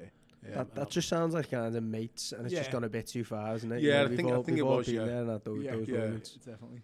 The red mist comes down. Yeah. Funny. Yeah, I'm going to ask you a question as an Evertonian as well. Around that time, you know, we had the likes of Duncan Ferguson. There was some quite feisty derbies, and you know, a lot of ex-Everton players, and certainly as Everton fans, we were conscious we always had to get into use, you know, as the you know, the good side that you were, but having a few who were perceived as like pretty boys and lads who could play footy but maybe couldn't mix it. Being around the squad and in the dressing room at that time, what was it like going into Merseyside derbies, and what was the kind of, you know, the mentality towards Everton? It was always tense. Like they were always like Liverpool always. I don't know, supposed to see the better side. Yeah, it's fair, yeah. Like you said, like the thing that Everton could probably do a little bit better than Liverpool would mix it. And yeah, it was tense. It was tense going leading into the games, you know what I mean? Don't remember many games specifically, because a lot of them just kind of blend into one, because you're on the bench and you do you know what I mean? Like if you've played like 5 or 6 derbies, you kind of probably remember each particular one. But when you can't just sit there observing, you know, it's just like can't just blend into each other. But yeah, always remember it being very tense leading up to Derby days. You know, you just never wanted to lose, did you? Be at home or away. And yeah, I just remember just Everton being particularly feisty. I remember like Ferguson was always a danger. Yeah. He would just whip it in and he'd stick it right in the mixer for him, do you know what I mean? And he needed no second imitation. David James seemed terrified of him in terms of like, I'm not coming out, I'm not even thinking about it. There's like a vision I've got, I think it's a picture like where Jamo was coming out for a cross. And like, but Ferguson's got his head on it. But like Jamo seems like his eyes he can get, but Ferguson just seems to be like a foot above. It's weird. I think that was at the Gladys Street. I think it was Joe Royle's first game, and he got above him and nozzed it in. Yeah, one of his first games. He was a big threat, and I think it was, you know, the thing about Ferguson was as well. He was like, he was just aggressive, wasn't he? Mad. He was just mad, and like, you know, you can't. With elbows and all that. Yeah, and you know, he'd worry about it later. Yeah. He'd do whatever he was doing. He'd worry about it later. You could tell that was so. You knew you were going to be in a game with Ferguson all the time, and especially the derbies. You know, I think he maybe felt he had the number over Jamo a little bit, like, you know, or maybe anyone, or maybe any goalkeeper. You know, he's gonna, if the ball gets put up into the area, you're not coming out and having an easy cross. You know, you're taking an easy cross when Ferguson's around. And yeah, you know, I suppose, you know, if you're playing, I don't know, if you're playing for Norwich or someone, you know, it's just another big defender, sorry, another big attacker. But when it's in a derby, I should imagine as a goalkeeper, you're like, you know, I'm round to the cosh here, like massively. Just to move it on in terms of chronologically, your last season then, obviously all the lads loved Roy Evans when Charles Houllier comes in, which seems a mad thing to do, and it didn't work because by November Roy Evans had packed it in and he swerved it. So what's your memories of that time and that dynamic between Houllier and Evans, and what the players were thinking and what you were thinking? Well, I remember like pre-season, it changed a lot because he had an assistant, Patrice Bruges. Oh yeah. I remember like there'd be lots of stretching and stuff, and you know, like just the physical side of it, you know, like taking care of your body. Listen, he was going in the right direction. Yeah. Don't get me wrong. So I mean, he was, but it was just new. And then plus as well, if you had maybe a manager who people are a bit unsure about, and like you said, the dynamic was very, very unusual and difficult. Yeah. It was you just kind of think, oh well, this is new. Like, you know, we don't really like this, and I suppose the lad's tendency was to side with Evans, wasn't it? Because it was. But then, you know, Houllier was kind of like bringing his own players in and stuff. He was. I think you know he had plans, didn't he, to get Evans out. You know what I mean? Well, listen, he's done well in the end, Houllier, didn't he? So he did. Yeah, what he was doing must have worked. Ultimately, yeah, he did. So yeah, I remember just being, like I said, very, very difficult, and it was only going to go one way. Yeah, Houllier weren't going. Do you know what I mean? Yeah. And it was a shame as well, because it was the end of like the boot room era, which had been so successful for Liverpool like forever. Yeah, I remember being gutted because Evans was like the last one, weren't he? He was. Did Moran stay? Did he stay? I don't think he did. Do you know, I don't think he did. No. Can't imagine being game for that. No. Yeah. But I just remember Evans' last day. He come in and he just announced he was getting off, and we were just sitting in the changing rooms, and like, you know, he was upset. Yeah. You know, I'm laughing a bit. And then Doug Livermore was with him. Do you know what I mean? Yeah. And Dougie was like, he was a bit of a card and that. And like Evans like walked away and that, and he went, right, you fucking swat, you got in the sack or something like that, like just to try and bring a little bit of humour to it, because it was a dark time. It was a really upsetting time. So we tried to bring a little bit of humour into it, and then that was it. Then Houllier was like the sole manager, and then I knew he didn't like me at all. Yeah. I think at that point we had Jørgen Nielsen in. Jørgen Nielsen had come in from Denmark. And Sander Westerveld was there about then, weren't he? Sander Westerveld come after me. Later. Yeah. But Jørgen was there, and he just didn't kind of like me. Maybe I was just like, you know, how old will have been then, like maybe 23, 24. I just probably thought, well, you know, like, you know, bit of a lad around the place, like, you know, I need to get these out. Yeah. You know what I mean? And look, I was probably probably the end of his kick-out line, but I was on it. Yeah, fair enough. You took him on to Celtic, was it? Yeah, on loan to Celtic, yeah. So yeah, I got pulled in. Interestingly enough, I spoke to Roy Evans in pre-season, and he said, look, if you find yourself a club, we won't stand in your way. You can go for free. Do you know what I mean? Like, fine, okay. So it was the last year of my contract, and I knew I weren't going to stay. I knew then Liverpool weren't going to offer me another contract because I'd have been 25 then, and then I'd never, well, I'd been on loan to Swindon, but in all intents and purposes, I hadn't really played. And I thought, there's no use in staying, because if you want to progress and do anything for yourself as a goalkeeper, you can't be 26, 27, just being on a bench all the time. Yeah. So I thought, this is going to be a big season. Anyway, Evans went, and then the Celtic move came about. Yeah. So then went up there, played for Celtic. And then so that must have been Bostow playing in front of an atmosphere like that. It was brilliant, yeah. That's what you've been craving all these years, really, isn't it? It's like comparable to Anfield in a way, if not more. Massively, yeah. It was. And again, like, you ask yourself the question, because I remember when I made my debut for Swindon, you think to yourself, right, you're going to fuck up. These things, you'd have like these kind of self-doubts, you know what I mean? Like, especially as a goalkeeper, you think to yourself, I'm going to like throw 2 or 3 through my hands. You just think these things. I remember just sitting in the hotel room and thinking to myself, do you know what? If you're a goalie, if you want to be a goalie, this is what you've got to do. Yeah. So you got to go through it. You know what I mean? So get ready tomorrow, because it's going to be a game on.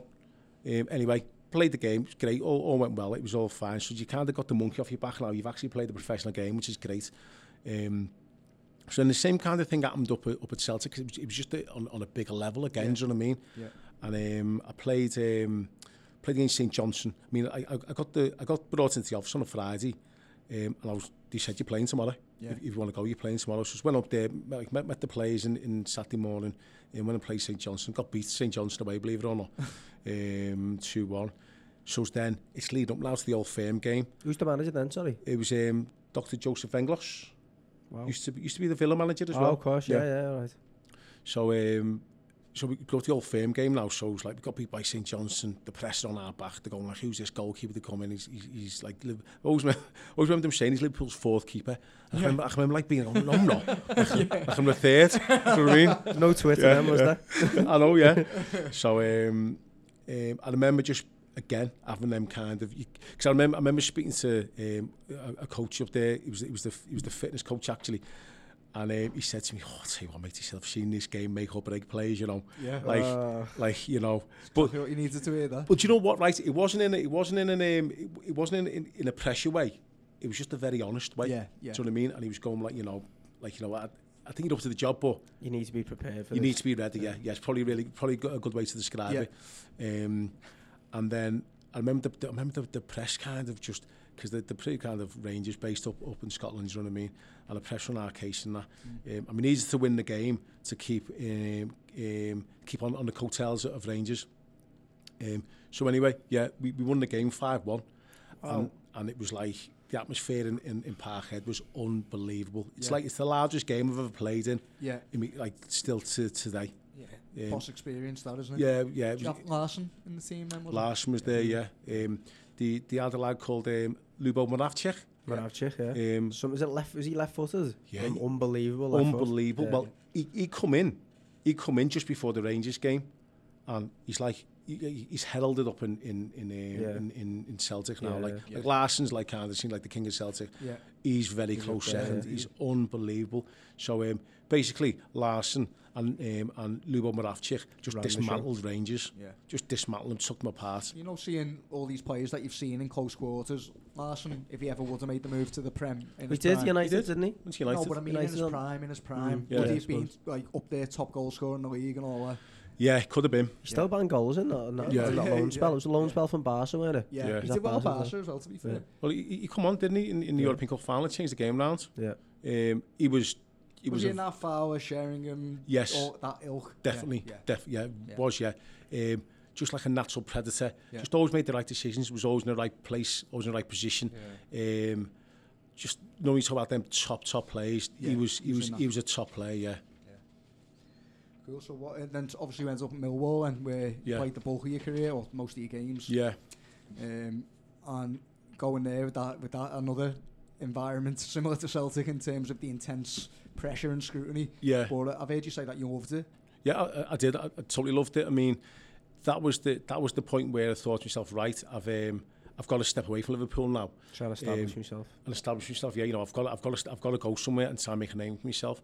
And the agency I had at the time, I'd put a keeper in there the season before, and it's weird looking back now because like I've had conversations with like younger lads myself, like since I've like been a little bit older and retired and stuff. But I remember I wanted to go to a championship club, like a Div 1 club at the time. Do you know what I mean? And they were in the third tier, and I was going, I can't get us like a Div 1 team now. And he's going, no, he said, listen, he said, these are going places. This team, they're a good side.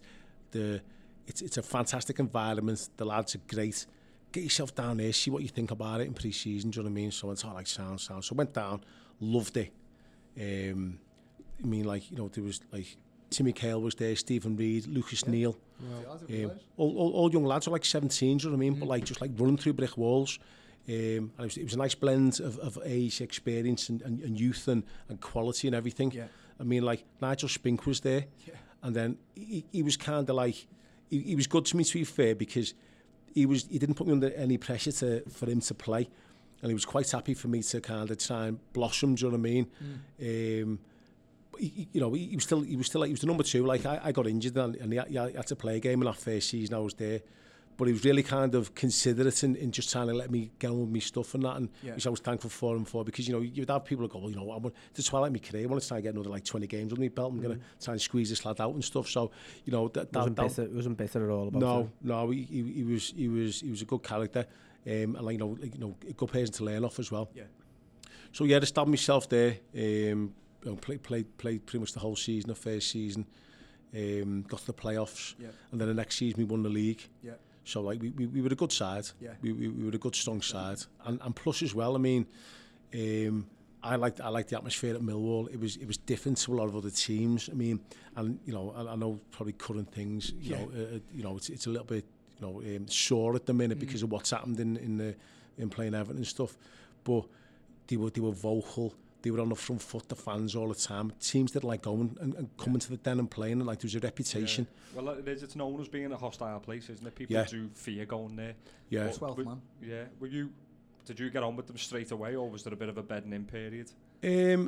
The fans, that is, obviously. Yeah. Well, kind of. I mean, I'm trying to think that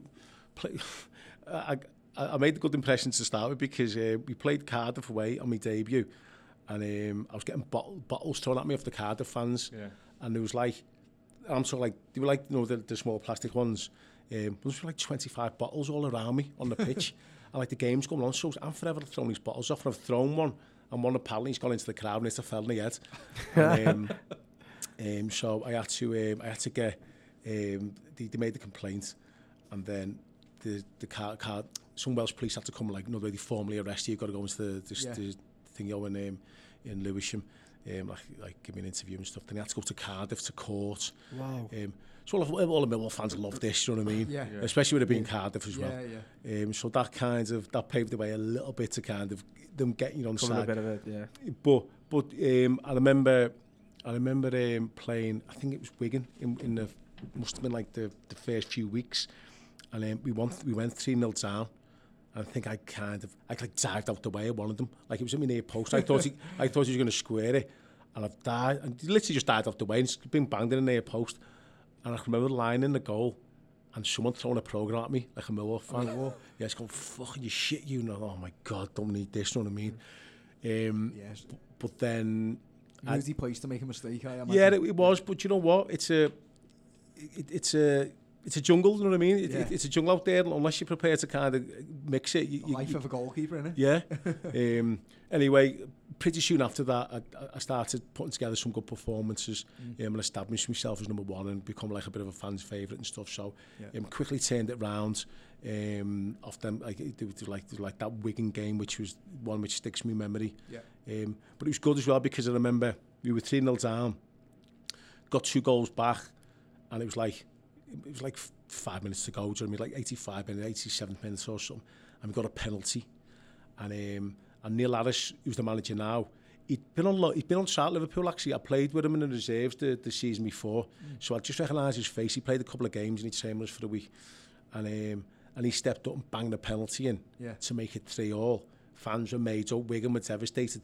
But he run the length of the pitch and said to me, like, that was for you. Oh, that's class. And you're thinking, oh, God, I've only been here 5 minutes, you know what I mean? And you're thinking, brilliant, like, like really kind of settled you a little bit, you know what I mean? So, you know, you don't serve the players and things like that happen.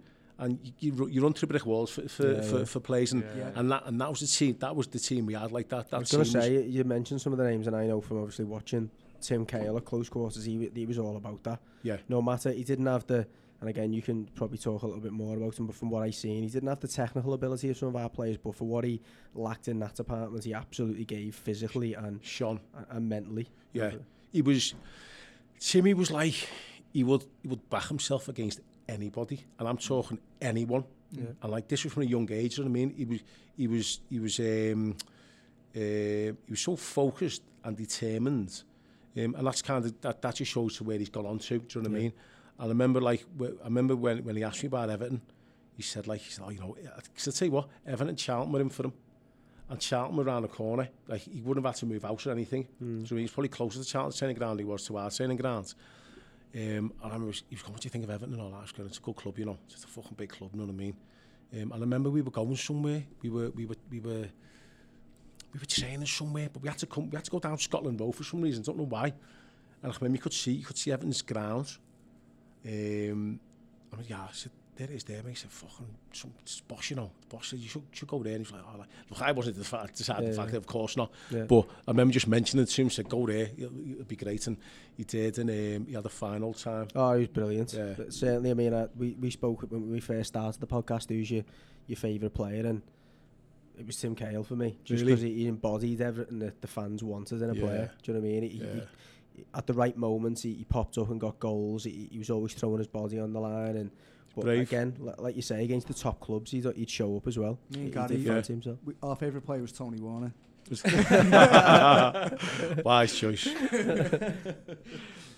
know, as we said there, that was where you had your main bulk of your playing career at Millwall. 225 competitive games you had for them. Yeah. And then once you'd left there, well, you had an array of clubs, didn't you?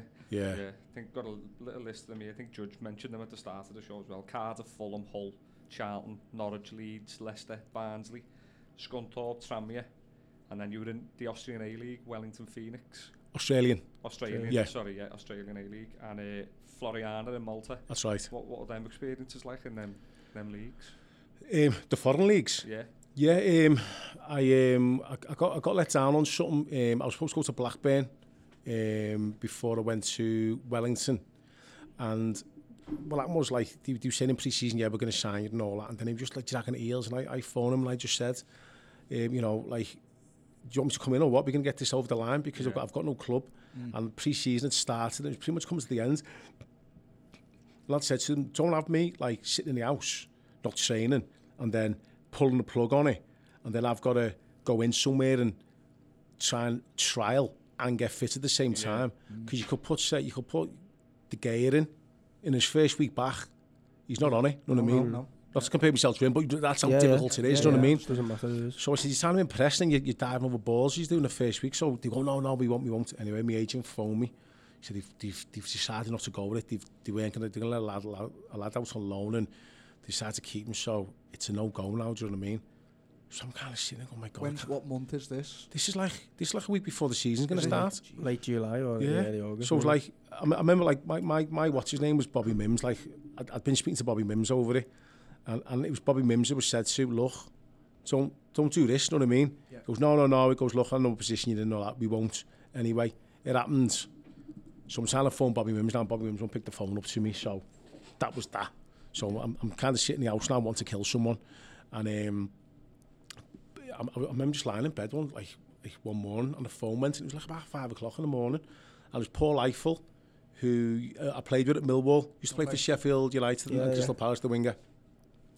And he said, but after the goalie, oh my God, he said, like, it's what a bit of luck this is, you know what I mean? And the Rugby World Cup was on in New Zealand at the time, so even though we were in the A-League, our ground is being used for the rugby games. So the A-League got set back by a month. And he said like our pre-season's going to be an extra month, do you know what I mean? So he said, you can get in now and you won't have missed nothing. So I thought, oh my God, perfect result. But you never asked about just up and leaving? No. Have you had to missus all along the way? Or? Yeah, no, my missus, she come with me, with the kids. She was fine about it? Like, she was fine, yeah. I mean, you hear stories about, like, look, everyone's different, you know what I mean? Like, I know lads who say won't go to London to play, and lads who were in London will say, I couldn't go up north, I couldn't do it, you know what I mean? Why not be like a little bit kind of like, you know, try new things, a little bit nomadic, you know what I mean? And to be honest, that's one thing I really enjoyed about football. We're just going to different places, walking into different changing rooms, different experiences, different leagues. It's life, innit? Yeah, I what's his name? Got it sorted pretty quickly, and found myself like getting over there and getting it sorted. And it was interesting because Eiffel said to me, he said, look, he said, you know, they've got number one keeper. He's the manager of our team's New Zealand manager. The lad who plays for us, the New Zealand goalkeeper. Yeah. He said he's going to start. He said, but he's got a horrendous injury record. Yeah. So you're going to play at some point, you know what I mean? So I was like, right, okay. Anyway, went over there. he turned himself in, taking a goal kick, the very first game. I like kind of giggling to yourself. Yeah, I know, yeah. He took a goal kick and started opening his side. I went down, like, pulled like a mad muscle in his side. Continued the game on. And then I went on and played about, like, I don't know, about 12 games or something. Played pretty much half the season. It's like there's not that many teams there. So played like half the season. So it was a worthwhile effort getting over there, do you know what I mean? And it was great because, you know, you go to New Zealand, living in Wellington, like, the house was lovely, overlooking the bay and all that. I've got family in Wellington. It's have you? Yeah, it's gorgeous, isn't it? Brilliant, isn't it? Yeah. I don't know if I'm getting the timescales right, but was that the time you got called up to play international football? Yes, I got called up then, yeah. And I got called up, will have been about, I got called up in 2006 as well. Yeah. Trinidad and Tobago. Yeah. So 2006 was World Cup year. Was there any aspirations of maybe that happening for you? Or? Oh, there was, yeah. To be honest, yeah, I was at Fulham at the time and I was playing. Yeah. I remember there was two lads who were in the Trinidad squad who were playing in the Prem. Stan John? No. It was me and Shaka Islop. Oh yeah. And I don't know where Stan John was at the time. I'm not too sure, but he weren't there at the time. So he went in the Prem. And I was thinking, I've got half a chance here of getting in there. But look, they'd gone through the rounds, do you know what I mean? And they had to go to I think it was like Bahrain or somewhere for a knockout, a qualifier or something. And so they'd asked me to come and play against Iceland at QPR, so I went on and played half a game. So I was on the radar, you know what I mean? And they had me in a few camps and stuff. And it was like me, Shaka Islop, there was Clayton Ince, who I think was a crew or something in like Div 1. And there was a lad called Kelvin Jack, who was playing in the Scottish First Division. Okay. But Kelvin Jack had played all the qualifiers, so Kelvin Jack was in the box seat, you know what I mean? Yeah. He was in, which is, you know, totally fair enough. Yeah. And I remember, funny enough, I remember driving to a game. I was driving across Putney Bridge, and I was speaking to Robbie Fowler on the phone, and he was going, lad, you've got a chance, you know. And he was going like, he said, you've got a chance. He said, like you know, you're playing today, I don't know, playing against Arsenal or someone. Yeah. He said, why would they not take you? And I was going, well, yeah, you know what I mean? Like, hopefully, do you know what I mean? So, anyway, that was that. So, you had to go game against that Arsenal game, didn't you? I'm sure some of your highlights are from that game. Yeah. Do you know what? Played well against, got ironed out every game, but I think we got before, got beat 4-1, 4-0 and 2-1. Yeah. The 3 times we played Arsenal, but every time properly under pressure. Yeah. But in each game played particularly well, but you know, sometimes you can't stem the tide. Yeah. And in the Arsenal game, the goalie coach for Trinidad come to watch. Okay. And I thought, you know, even though we got beat there, he's got to be kind of impressed with what I've done. Anyway, they announced the squad, didn't he? And I went on it. I went in it. Really, after that game? I thought, oh, God, you know what I mean? But look, you know, I was kind of coming in, like, trying to come to last minute to the back door. So, you know, it may have been slightly unfair on somebody else, but I thought if you're going after somebody who's playing at the higher level, I've got to be in with a shout. Anyway, it transpired that it didn't, and that was that. Yeah. So and then, who was the other team that you played for? Floriana, yeah. Was that through like Stephen Wright? Not Stephen Wright. His name, the old Chester owner and that. Was it him who brought you over? Yeah. There was, a mate of mine, at the same mate of mine, a colleague of mine, Ian Dawes, was the manager. I know Dawes, yeah. Yeah. He went in, Dawes, he was there after you, yeah. Yeah, I mean, there was conversations with, various people at that time going over, what? Did you get paid? No.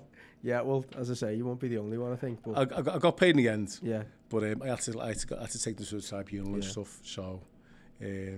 that was just the difficult part. A bit sour, really. Yeah.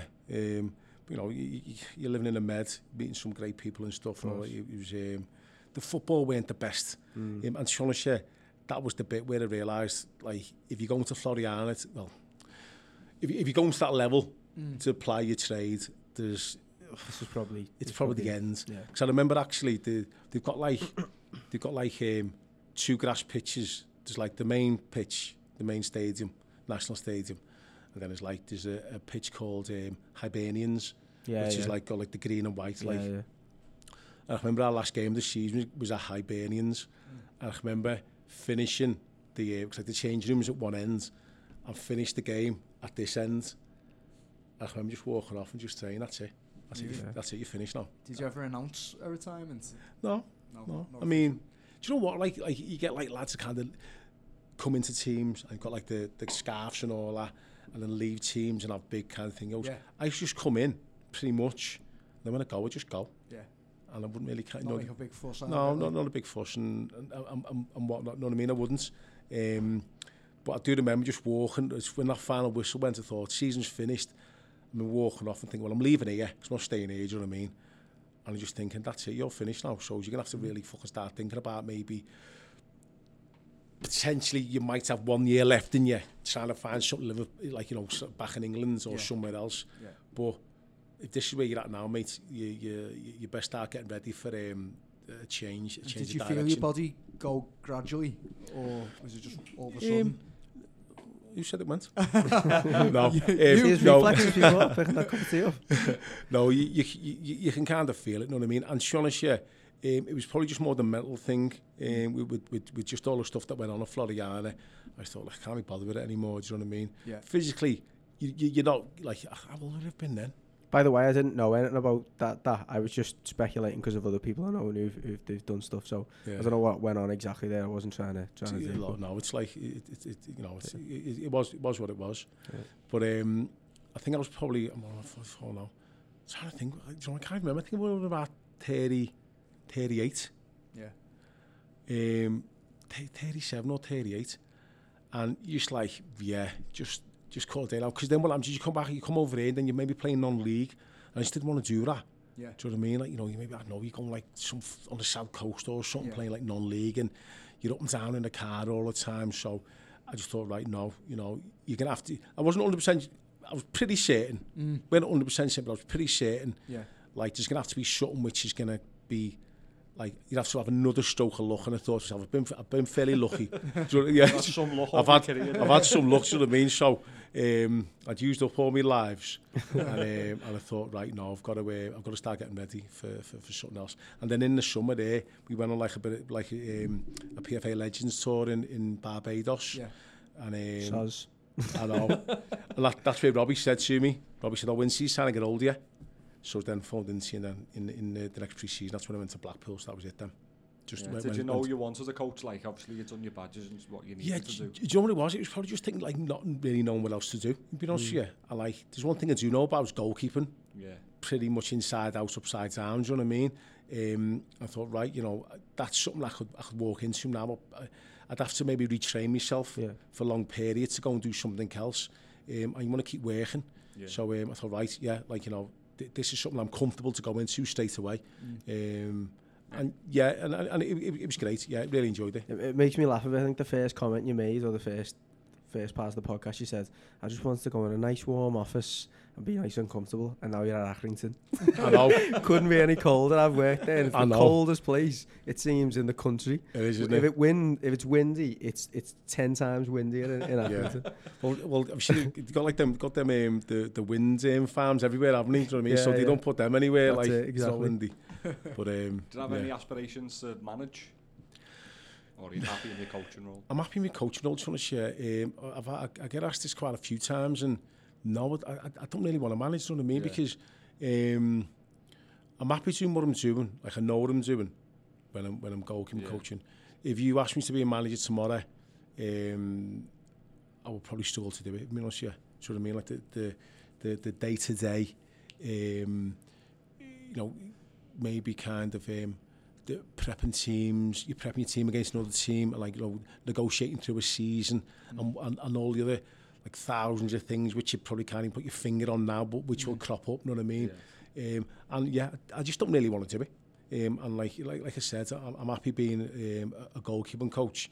I'm comfortable doing it. I really enjoy doing it. And you know, I want to try and do it for as long as I can. Yeah, brilliant.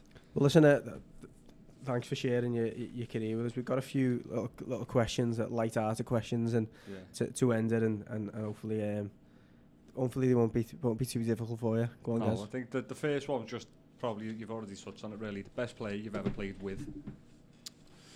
I'd have to say Henrik Larsson. I think because I would say Fowler, but he's listening, by the way. I know you'll be listening. But I never actually got to play with him. Do you know what I mean? Right. I never actually got to play with him properly. No, that's a fair show, yeah. I played against him, but I've never actually got to play with him. Yeah. So if he had played with Fowler, I would say Fowler, because he's probably the best striker I've ever kind of been around. He was just brilliant, you know what I mean? But if you're going with one's the best one of person to play with, I'd say Henrik Larsson. This might be a bit. You might not want to answer this one. Who's the worst player you played with at Liverpool? At Liverpool. It's tough, that.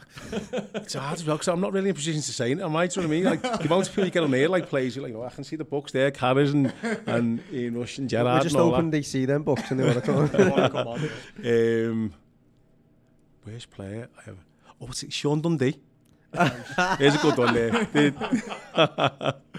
Do you know the thing about Sean Dundee, sorry.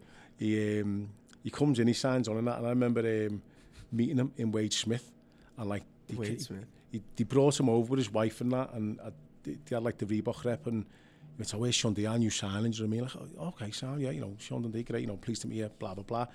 And that was that. So then obviously he went away, and then he come back in pre-season. And the word on the street was he was quicker than Michael Owen. I think he might have said it himself. I've heard that. Yeah, well, he said that came out, didn't it? So he's thinking, fucking hell. He must be lightning. Yeah, you know what I mean? You want to see like vapours coming off him and that. And he turns up and he had like little cockies on him. On the very first day, like I think like, you would have times at Melwood where the very first day of pre-season, sometimes they would just throw you straight into running. Do you know what I mean? And he just blew gaskets everywhere. He was just like, he was so slow and like unfit. And it was a really hard day, first day at times. And I can remember like you'd be like, fucking, you'd finished that, you'd be getting back in your car, and they'd put you through the mill, do you know what I mean? And I remember they dragged Sean the first day, they dragged Sean Dundee out and made him do extra. And I remember getting in my car and driving out and thinking, fucking hell, mate, you can't be enjoying that. Be finished. And he was doing big pitch runs, because I think they were just standing there going like, how are we going to shift this weight? Yeah, have you turned up like this, you know what I mean? Yeah. But he was a funny lad, like he was crackers. But yeah, Sean Dundee, yeah, put him down. He's well known for like people giving that answer. Yeah. That's how everyone knows him.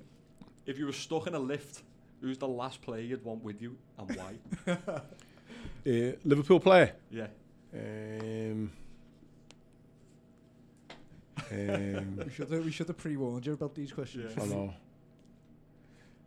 Oyvind Leonardson. Yeah. He was just like bit of a bore. Yeah, he was just boring. Yeah, he was like nondescript. Couldn't get nothing out of him. Yeah. Do you know what? Funny you say that. When we had Arkansas on, he said all the banter that used to go on and all that. He said the foreign lad, the Scandinavian lad, just didn't get it. That's all, did he? Said about you had a little trip somewhere, didn't he? And there was murder because they couldn't believe the carry-on, like, getting Yeah. on the island. Oh, wasn't it like not Marbella, somewhere like that, wasn't it? Where we like, listen, we want to, we're going for a train. coffee or something. And yeah. I couldn't go to Oslo, and we used to go to Norway a lot. I went to Oslo, and I was rooming with Stig Bjornaby, and it was like, you'd finished, like, there was like a game. Then once the game had finished, it was like wacky races. You'd have to go back to the hotel, like have your food, and then once your food was finished, you were just up changing out, you know what I mean? Yeah. I remember like the lads just like that, just like whirlwinds, getting the scrans on, because that's just kind of present yourself and be there, be seen. Yeah. I remember running upstairs, I was like another way jumping in the shower, and gear on and ironing and all that, like fucking shoes on and stuff. I remember like Stig Bjornaby going, oh, so why do you want to go out then? Like, do you not think you should maybe just stay in, like not drink? Like, fuck off, Stig. Joking, aren't you? I'm in Oslo, so let's get out, let's get on it. But yeah, I remember Stig saying that to me, you know, why are you so keen to get out and get drunk all the time? Didn't understand it. No. It's called fun. Yeah. I think you've just got a would you rather question for I don't know if you're familiar with would you rathers, but I was just kind of thinking it through before we come on it. So, would you rather, the 95-96 Cup final, you're playing United, obviously the famous Spice Boys suit, and you know they're part of it, but before the game starts, David James gets injured. In fact, the game's going on. The game's 0-0. David James gets injured. You come on, you have an absolute worldie of a game. Like it's an epic performance. You know, Liverpool fans are talking about for years, but unfortunately, you lose. You still lose that same Cantona goal. It's, you know, but everyone's like, what a performance that was from Tony Warner. Or same scenario. It's 0-0. David James. David James. David James gets injured. Yeah. You go to come on the pitch, fall over on the pitch, and get injured yourself. Yeah. So one of the players, it's a calamity moment. It's like, what's happened there? Tony Warner can't even get on the pitch. One of the players goes in goal, but he's end up winning it. What would you rather? So Liverpool have won the FA Cup, but you're like you're in Aussie because you've like went over on your ankle. No, definitely get on and play and get beat. Brilliant. No, great.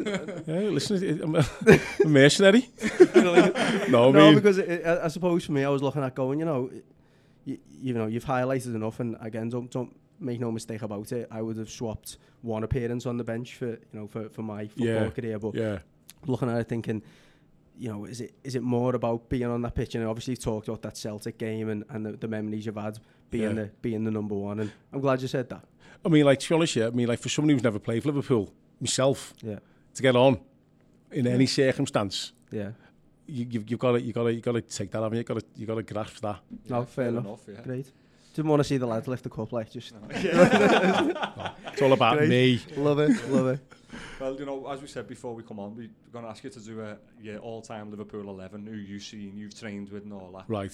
So, do you think you could reel it off now, or should we just? Should we do it afterwards and we'll put it on social media? That's probably a shout. I'll try and knock it up now. I'll tell you what. Okay, so just because you said there, it's who I've played with and been around and trained with, I had Grobbelaar on there because of just his record, but now you've said that, I'll probably have to put James in. Right. Rob Jones would be right back. Just he was at the very periphery in my memory, Rob Jones, but the chat was he was a serious player, like possibly one of the best right backs around. Like he was. Yeah. It's just for that. Yeah, I would. Yeah, it's just that he suffered from his injuries. Yeah. I mean, he's kind of commonly known that like Ryan Giggs never got any change out of him. Yeah. And you know, Ryan Giggs got change out of everyone. Yeah. So, do you know what I mean? Like he was a very great fella as well. Yeah. But like really nice fella. Do you know what I mean?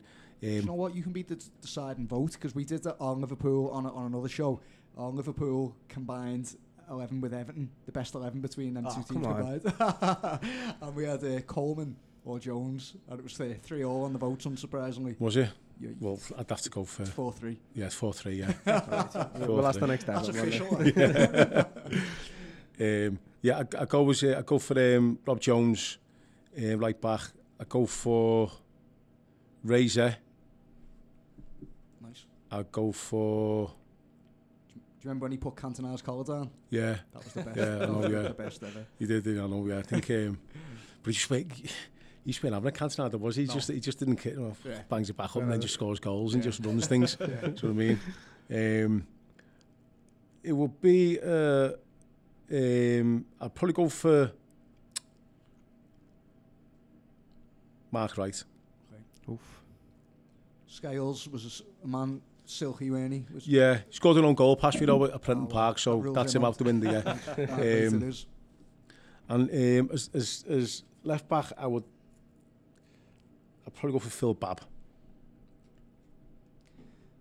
He's probably one of the only players who left-footers who can't ping the ball sweet. Do you know what I mean? Yeah, everyone else just who's left-footed can just zing it, besides Babsy. The thing I remember about him is he slid into the post with bollocks first, didn't he? Yeah. Done his coccyx and he had a big black bruise on the base of his arse. That was massive, yeah. Yeah. Gooch bruise. Yeah. Let me see, in the midfield, I'd have Gerrard in there. He'd have to go in there. He was around and about when I was there. Yeah. And Barnes. Gerrard and Barnes. Ridiculous, unbelievable. Yeah. I think they were two of them were in the all-time, weren't they? Were they? Yeah. McManaman. Wide. On the left side. Might have to play someone out of position. Just while you're on McManaman, only briefly touch on it. I meant to ask you about it before, actually. When he went on a Bosman. Yeah. Where was he? Did the lads turn on him inside the club? Or no, it wasn't like that. No, not at all. I mean, it'll be funny. Like, I think because was probably did he pull everyone off was probably jealous. Yeah. Yeah. I mean, it's like it's the move of all moves, isn't it? Yeah. Real Madrid on a free. I mean, it's when like the big money was coming in as well. And he smashed up the park. Whenever he wanted, couldn't he? From the supporters' point of view, no one resented him going to Real. It's the fact he let his contract run down. We got no money for one of the best players in the world. I know. Do you know, funny you mention that because I spoke to somebody about that just the other day, and they went, McManaman, do you know what I mean? Like, exactly that. Held the club to ransom. But do you know what? I've had this conversation with chairman before. Like, no one is trying to get you to resign. Yeah. And I say, well, you should have signed for next year then. Yeah. No one I wanted like two-way street. No, you signed for 3 years. Why didn't you sign me for 4? Yeah. So like, and then plus as well, if I wasn't wanted, I'd be going out the door like with a whimper. Yeah. Nobody there about it. Know what I mean? Yeah. So it's a deal. I would say it's a 3-year deal. That's what it is, and that's what it is now. Yeah. That's what it was when I signed it. Yeah. And that's what it is now. So unfortunately, I've kind of. We've had the game of poker. I've won on this one, and then I'm not being funny, mate, but it's the move of all moves to Real Madrid, of course, and he's won 2 European Cups as well, scoring in one of them. He was great there as well, weren't he? Oh, it's like you can't write it. Proper Galacticos team in that way, Ronaldo and all that, and he was scoring scissor kick volleys in the semi-final of Champions League and all that. Final, against Leverkusen. In the final as well, yeah. Or the one at Hampden Park. Yeah. Serious goals, yeah. So it's like he had the lads back, and that's always interesting to find out, really. Yeah, do you know what? And you'd be very hard pushed to find any team around where that would be the case. Yeah. Where people like that, you're having us off. Yeah. It's like kind of because you know what he's in, right? He's in a position everyone wants to be in. Yeah. So it's like you can dress up, you can talk about like what's the word I'm looking for? Like not honor, but loyalty. You talk about as much loyalty as you want. He's in the position everybody wants to be in, and he's just kind of he's edged it. He's held them off. He's batted them off. And then he's got the finishing line. Yeah, and he's everyone wants to be there. Clever. So it's clever. Yeah. So So and then it's not like you're going to say somewhere. You go, he went there in the crap soggy club and just for the money. Yeah, and he's failed. And you go, I made up. He went there and he failed and all that. Like but same as the Rooney thing with us. It's a joke. Any of the players you speak to about Rooney when he left, and even though he was still young at the time, it's like it's Man United. It's Alex Ferguson. Yeah, but you got big money for him. You got what? Yeah, we did. We did. But there was still a lot of resentment from the Everton fans going, well, you kind of, there wasn't I want to stay or nothing. But again, it was the same situation for him to a certain extent. That the money that was getting touted around for his wages and the fee and the position it was going to put him in as a young player with the Wales at his feet. Yeah. You can't knock it, can you? And again, It's where he's gone to. Of course, what he's done after. Yeah. No, it's not like he say he went to, I don't know. A mid-table Italian side or something. Yeah, or you know, like kind of Middlesbrough were coming into for Rooney and going like, we're going to just give you like 120 grand a week, and he's gone, right, okay, I'll go, and then he's ping-ponging rounds. He's got him worked under one of the best managers of all time, you know, and plied his trade in the best place it seems he could possibly be. I mean, one thing I always said was, if you want to win the league, you sign a 3-year deal at Man United. Yeah. Because Man United just do not go... In that period. In that period, Man United don't go 3 years, you know. They might go 2, but they don't go 3. So if you sign a 3-year deal, you win the league. So if you're after winning the leagues, you go there. So I mean, and I always said that. So when he went there, I thought to myself, he's going to win the league. I always didn't tell someone to do that 2 years ago. Yeah, I know. But yeah, it was during that period. They didn't slip up very often. Do you know what I mean? And then, can you imagine going into pre-season when somebody pipped Alex Ferguson to the league before? Can you imagine that? He'd just be like... demon. Absolute demon. Yeah. So, yeah, so... Right, left side of the midfield. Left side. I'd probably go for Patrick Berger. Oh, yeah? Yeah. Good. Lovely left peg on him. Yeah, like, he'd hit you with it as well. Yeah. Yeah, he'd just... Sting the palms. Well, yeah, or your face, or like your sides, like or down your throat, or your legs, or something. Do you know what I mean? Yeah. I know what he had as well. He had like that wobble ball where like it'd just be there 1 minute and then it just drop below you and stuff. So yeah, Berger had a lovely left peg, and he looks like Peter Pan. Have you seen him lately? He just doesn't look any different. See him doing them Legends stuff with like Schmeiter and all that. And it is the only one you go, there's Patrick Berger, like that is Patrick Berger from 20 years ago. Into him on holiday. He had short hair and that, like, but it was just the same face. Looks exactly looks $1 million. Like sorry, go on. And it's him and Schmeiter knock around together. Yeah. But no, they do. They've just got the life of Raleigh. You just see them. They're in like Aspen 1 year or 1 week. Yeah. But they play a lot of golf. But they're in Argentina. They're in China. They're just everywhere. I don't know what they do. Unsurprising to know that Schmeiter's had about 5 divorces as well in that time. Like. Has he? Apparently, yeah. A few lads I've coached with, you'll go round with them and that. But yeah. I haven't heard anything about Berger. Berger's probably just smashing life in it. Yeah, he is just smashing life, yeah. You know, talking about stingers from Berger, yeah. I seen him ping an old lady in the face who was like sitting on the first row in the cup. Did you? And I remember I laughed just as the cop went silent. Just as she was like passing out. Yeah, get the oxygen mask put on her. So, strikers then? Fowler. Easy. Yeah, easy one. And the other one, I'll probably have to put in Sean Dundee. Sean Collymore. He's a very Sean Dundee's. He's just at head of stand. But I'll put in Ian Rush. Yeah, fair enough. Head of own in terms of. Oh, hang on a sec. Do you know what? God. Michael Owen's warming up there. I know. I forgot about him. Yeah, do you know what? No, do you know what? It's a good job you mentioned it. That's just totally slipped my mind there. Yeah, Michael Owen, because I think, you know, Rush had done obviously phenomenal things, but when I was getting there, Owen was in the ascendancy. Yeah, it was like 3 times as fast as Rush by then. Yeah, he was just like kind of just he was just jet propelled. He was great. I mean, like those who they were different forwards, Fowler and Owen. Owen was just that fast. Like he would kind of disrupt defences because people would start like dropping off. Yeah. And he would just kind of shift teams around because of his pace. You can't play Al-Amrin because he was just... Where you seen his pace was the Arsenal Cup final, wasn't it? Yeah. I think it was a Keown. He gave him about a 15-yard head start and still got round him and stuff. Goes round a long way as well. Yeah. I say it about Mane and Salah and that now. Even if they're having poor games, it still affects the shape of the team. Still scared. They won't come out and all that.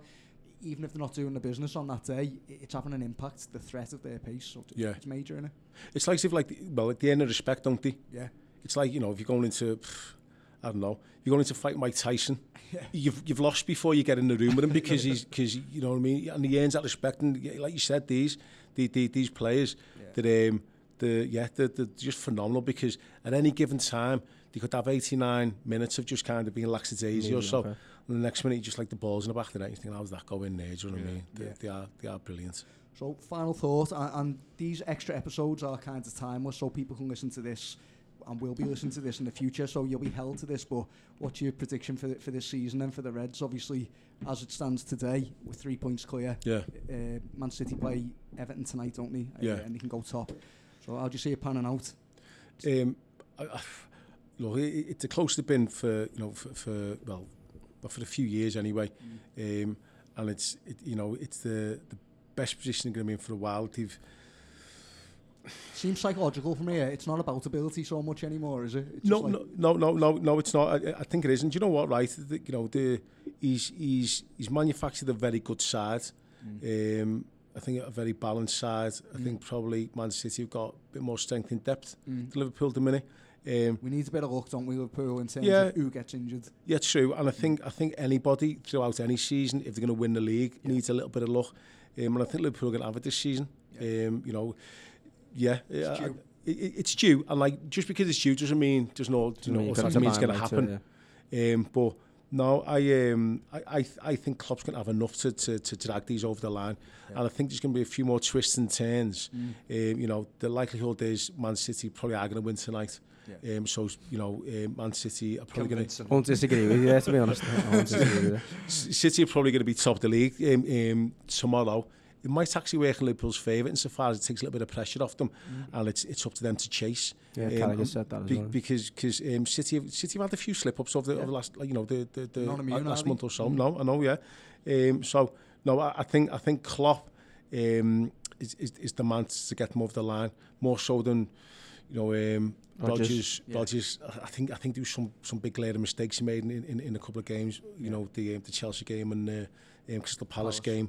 And I don't think Klopp will make them same mistakes. No.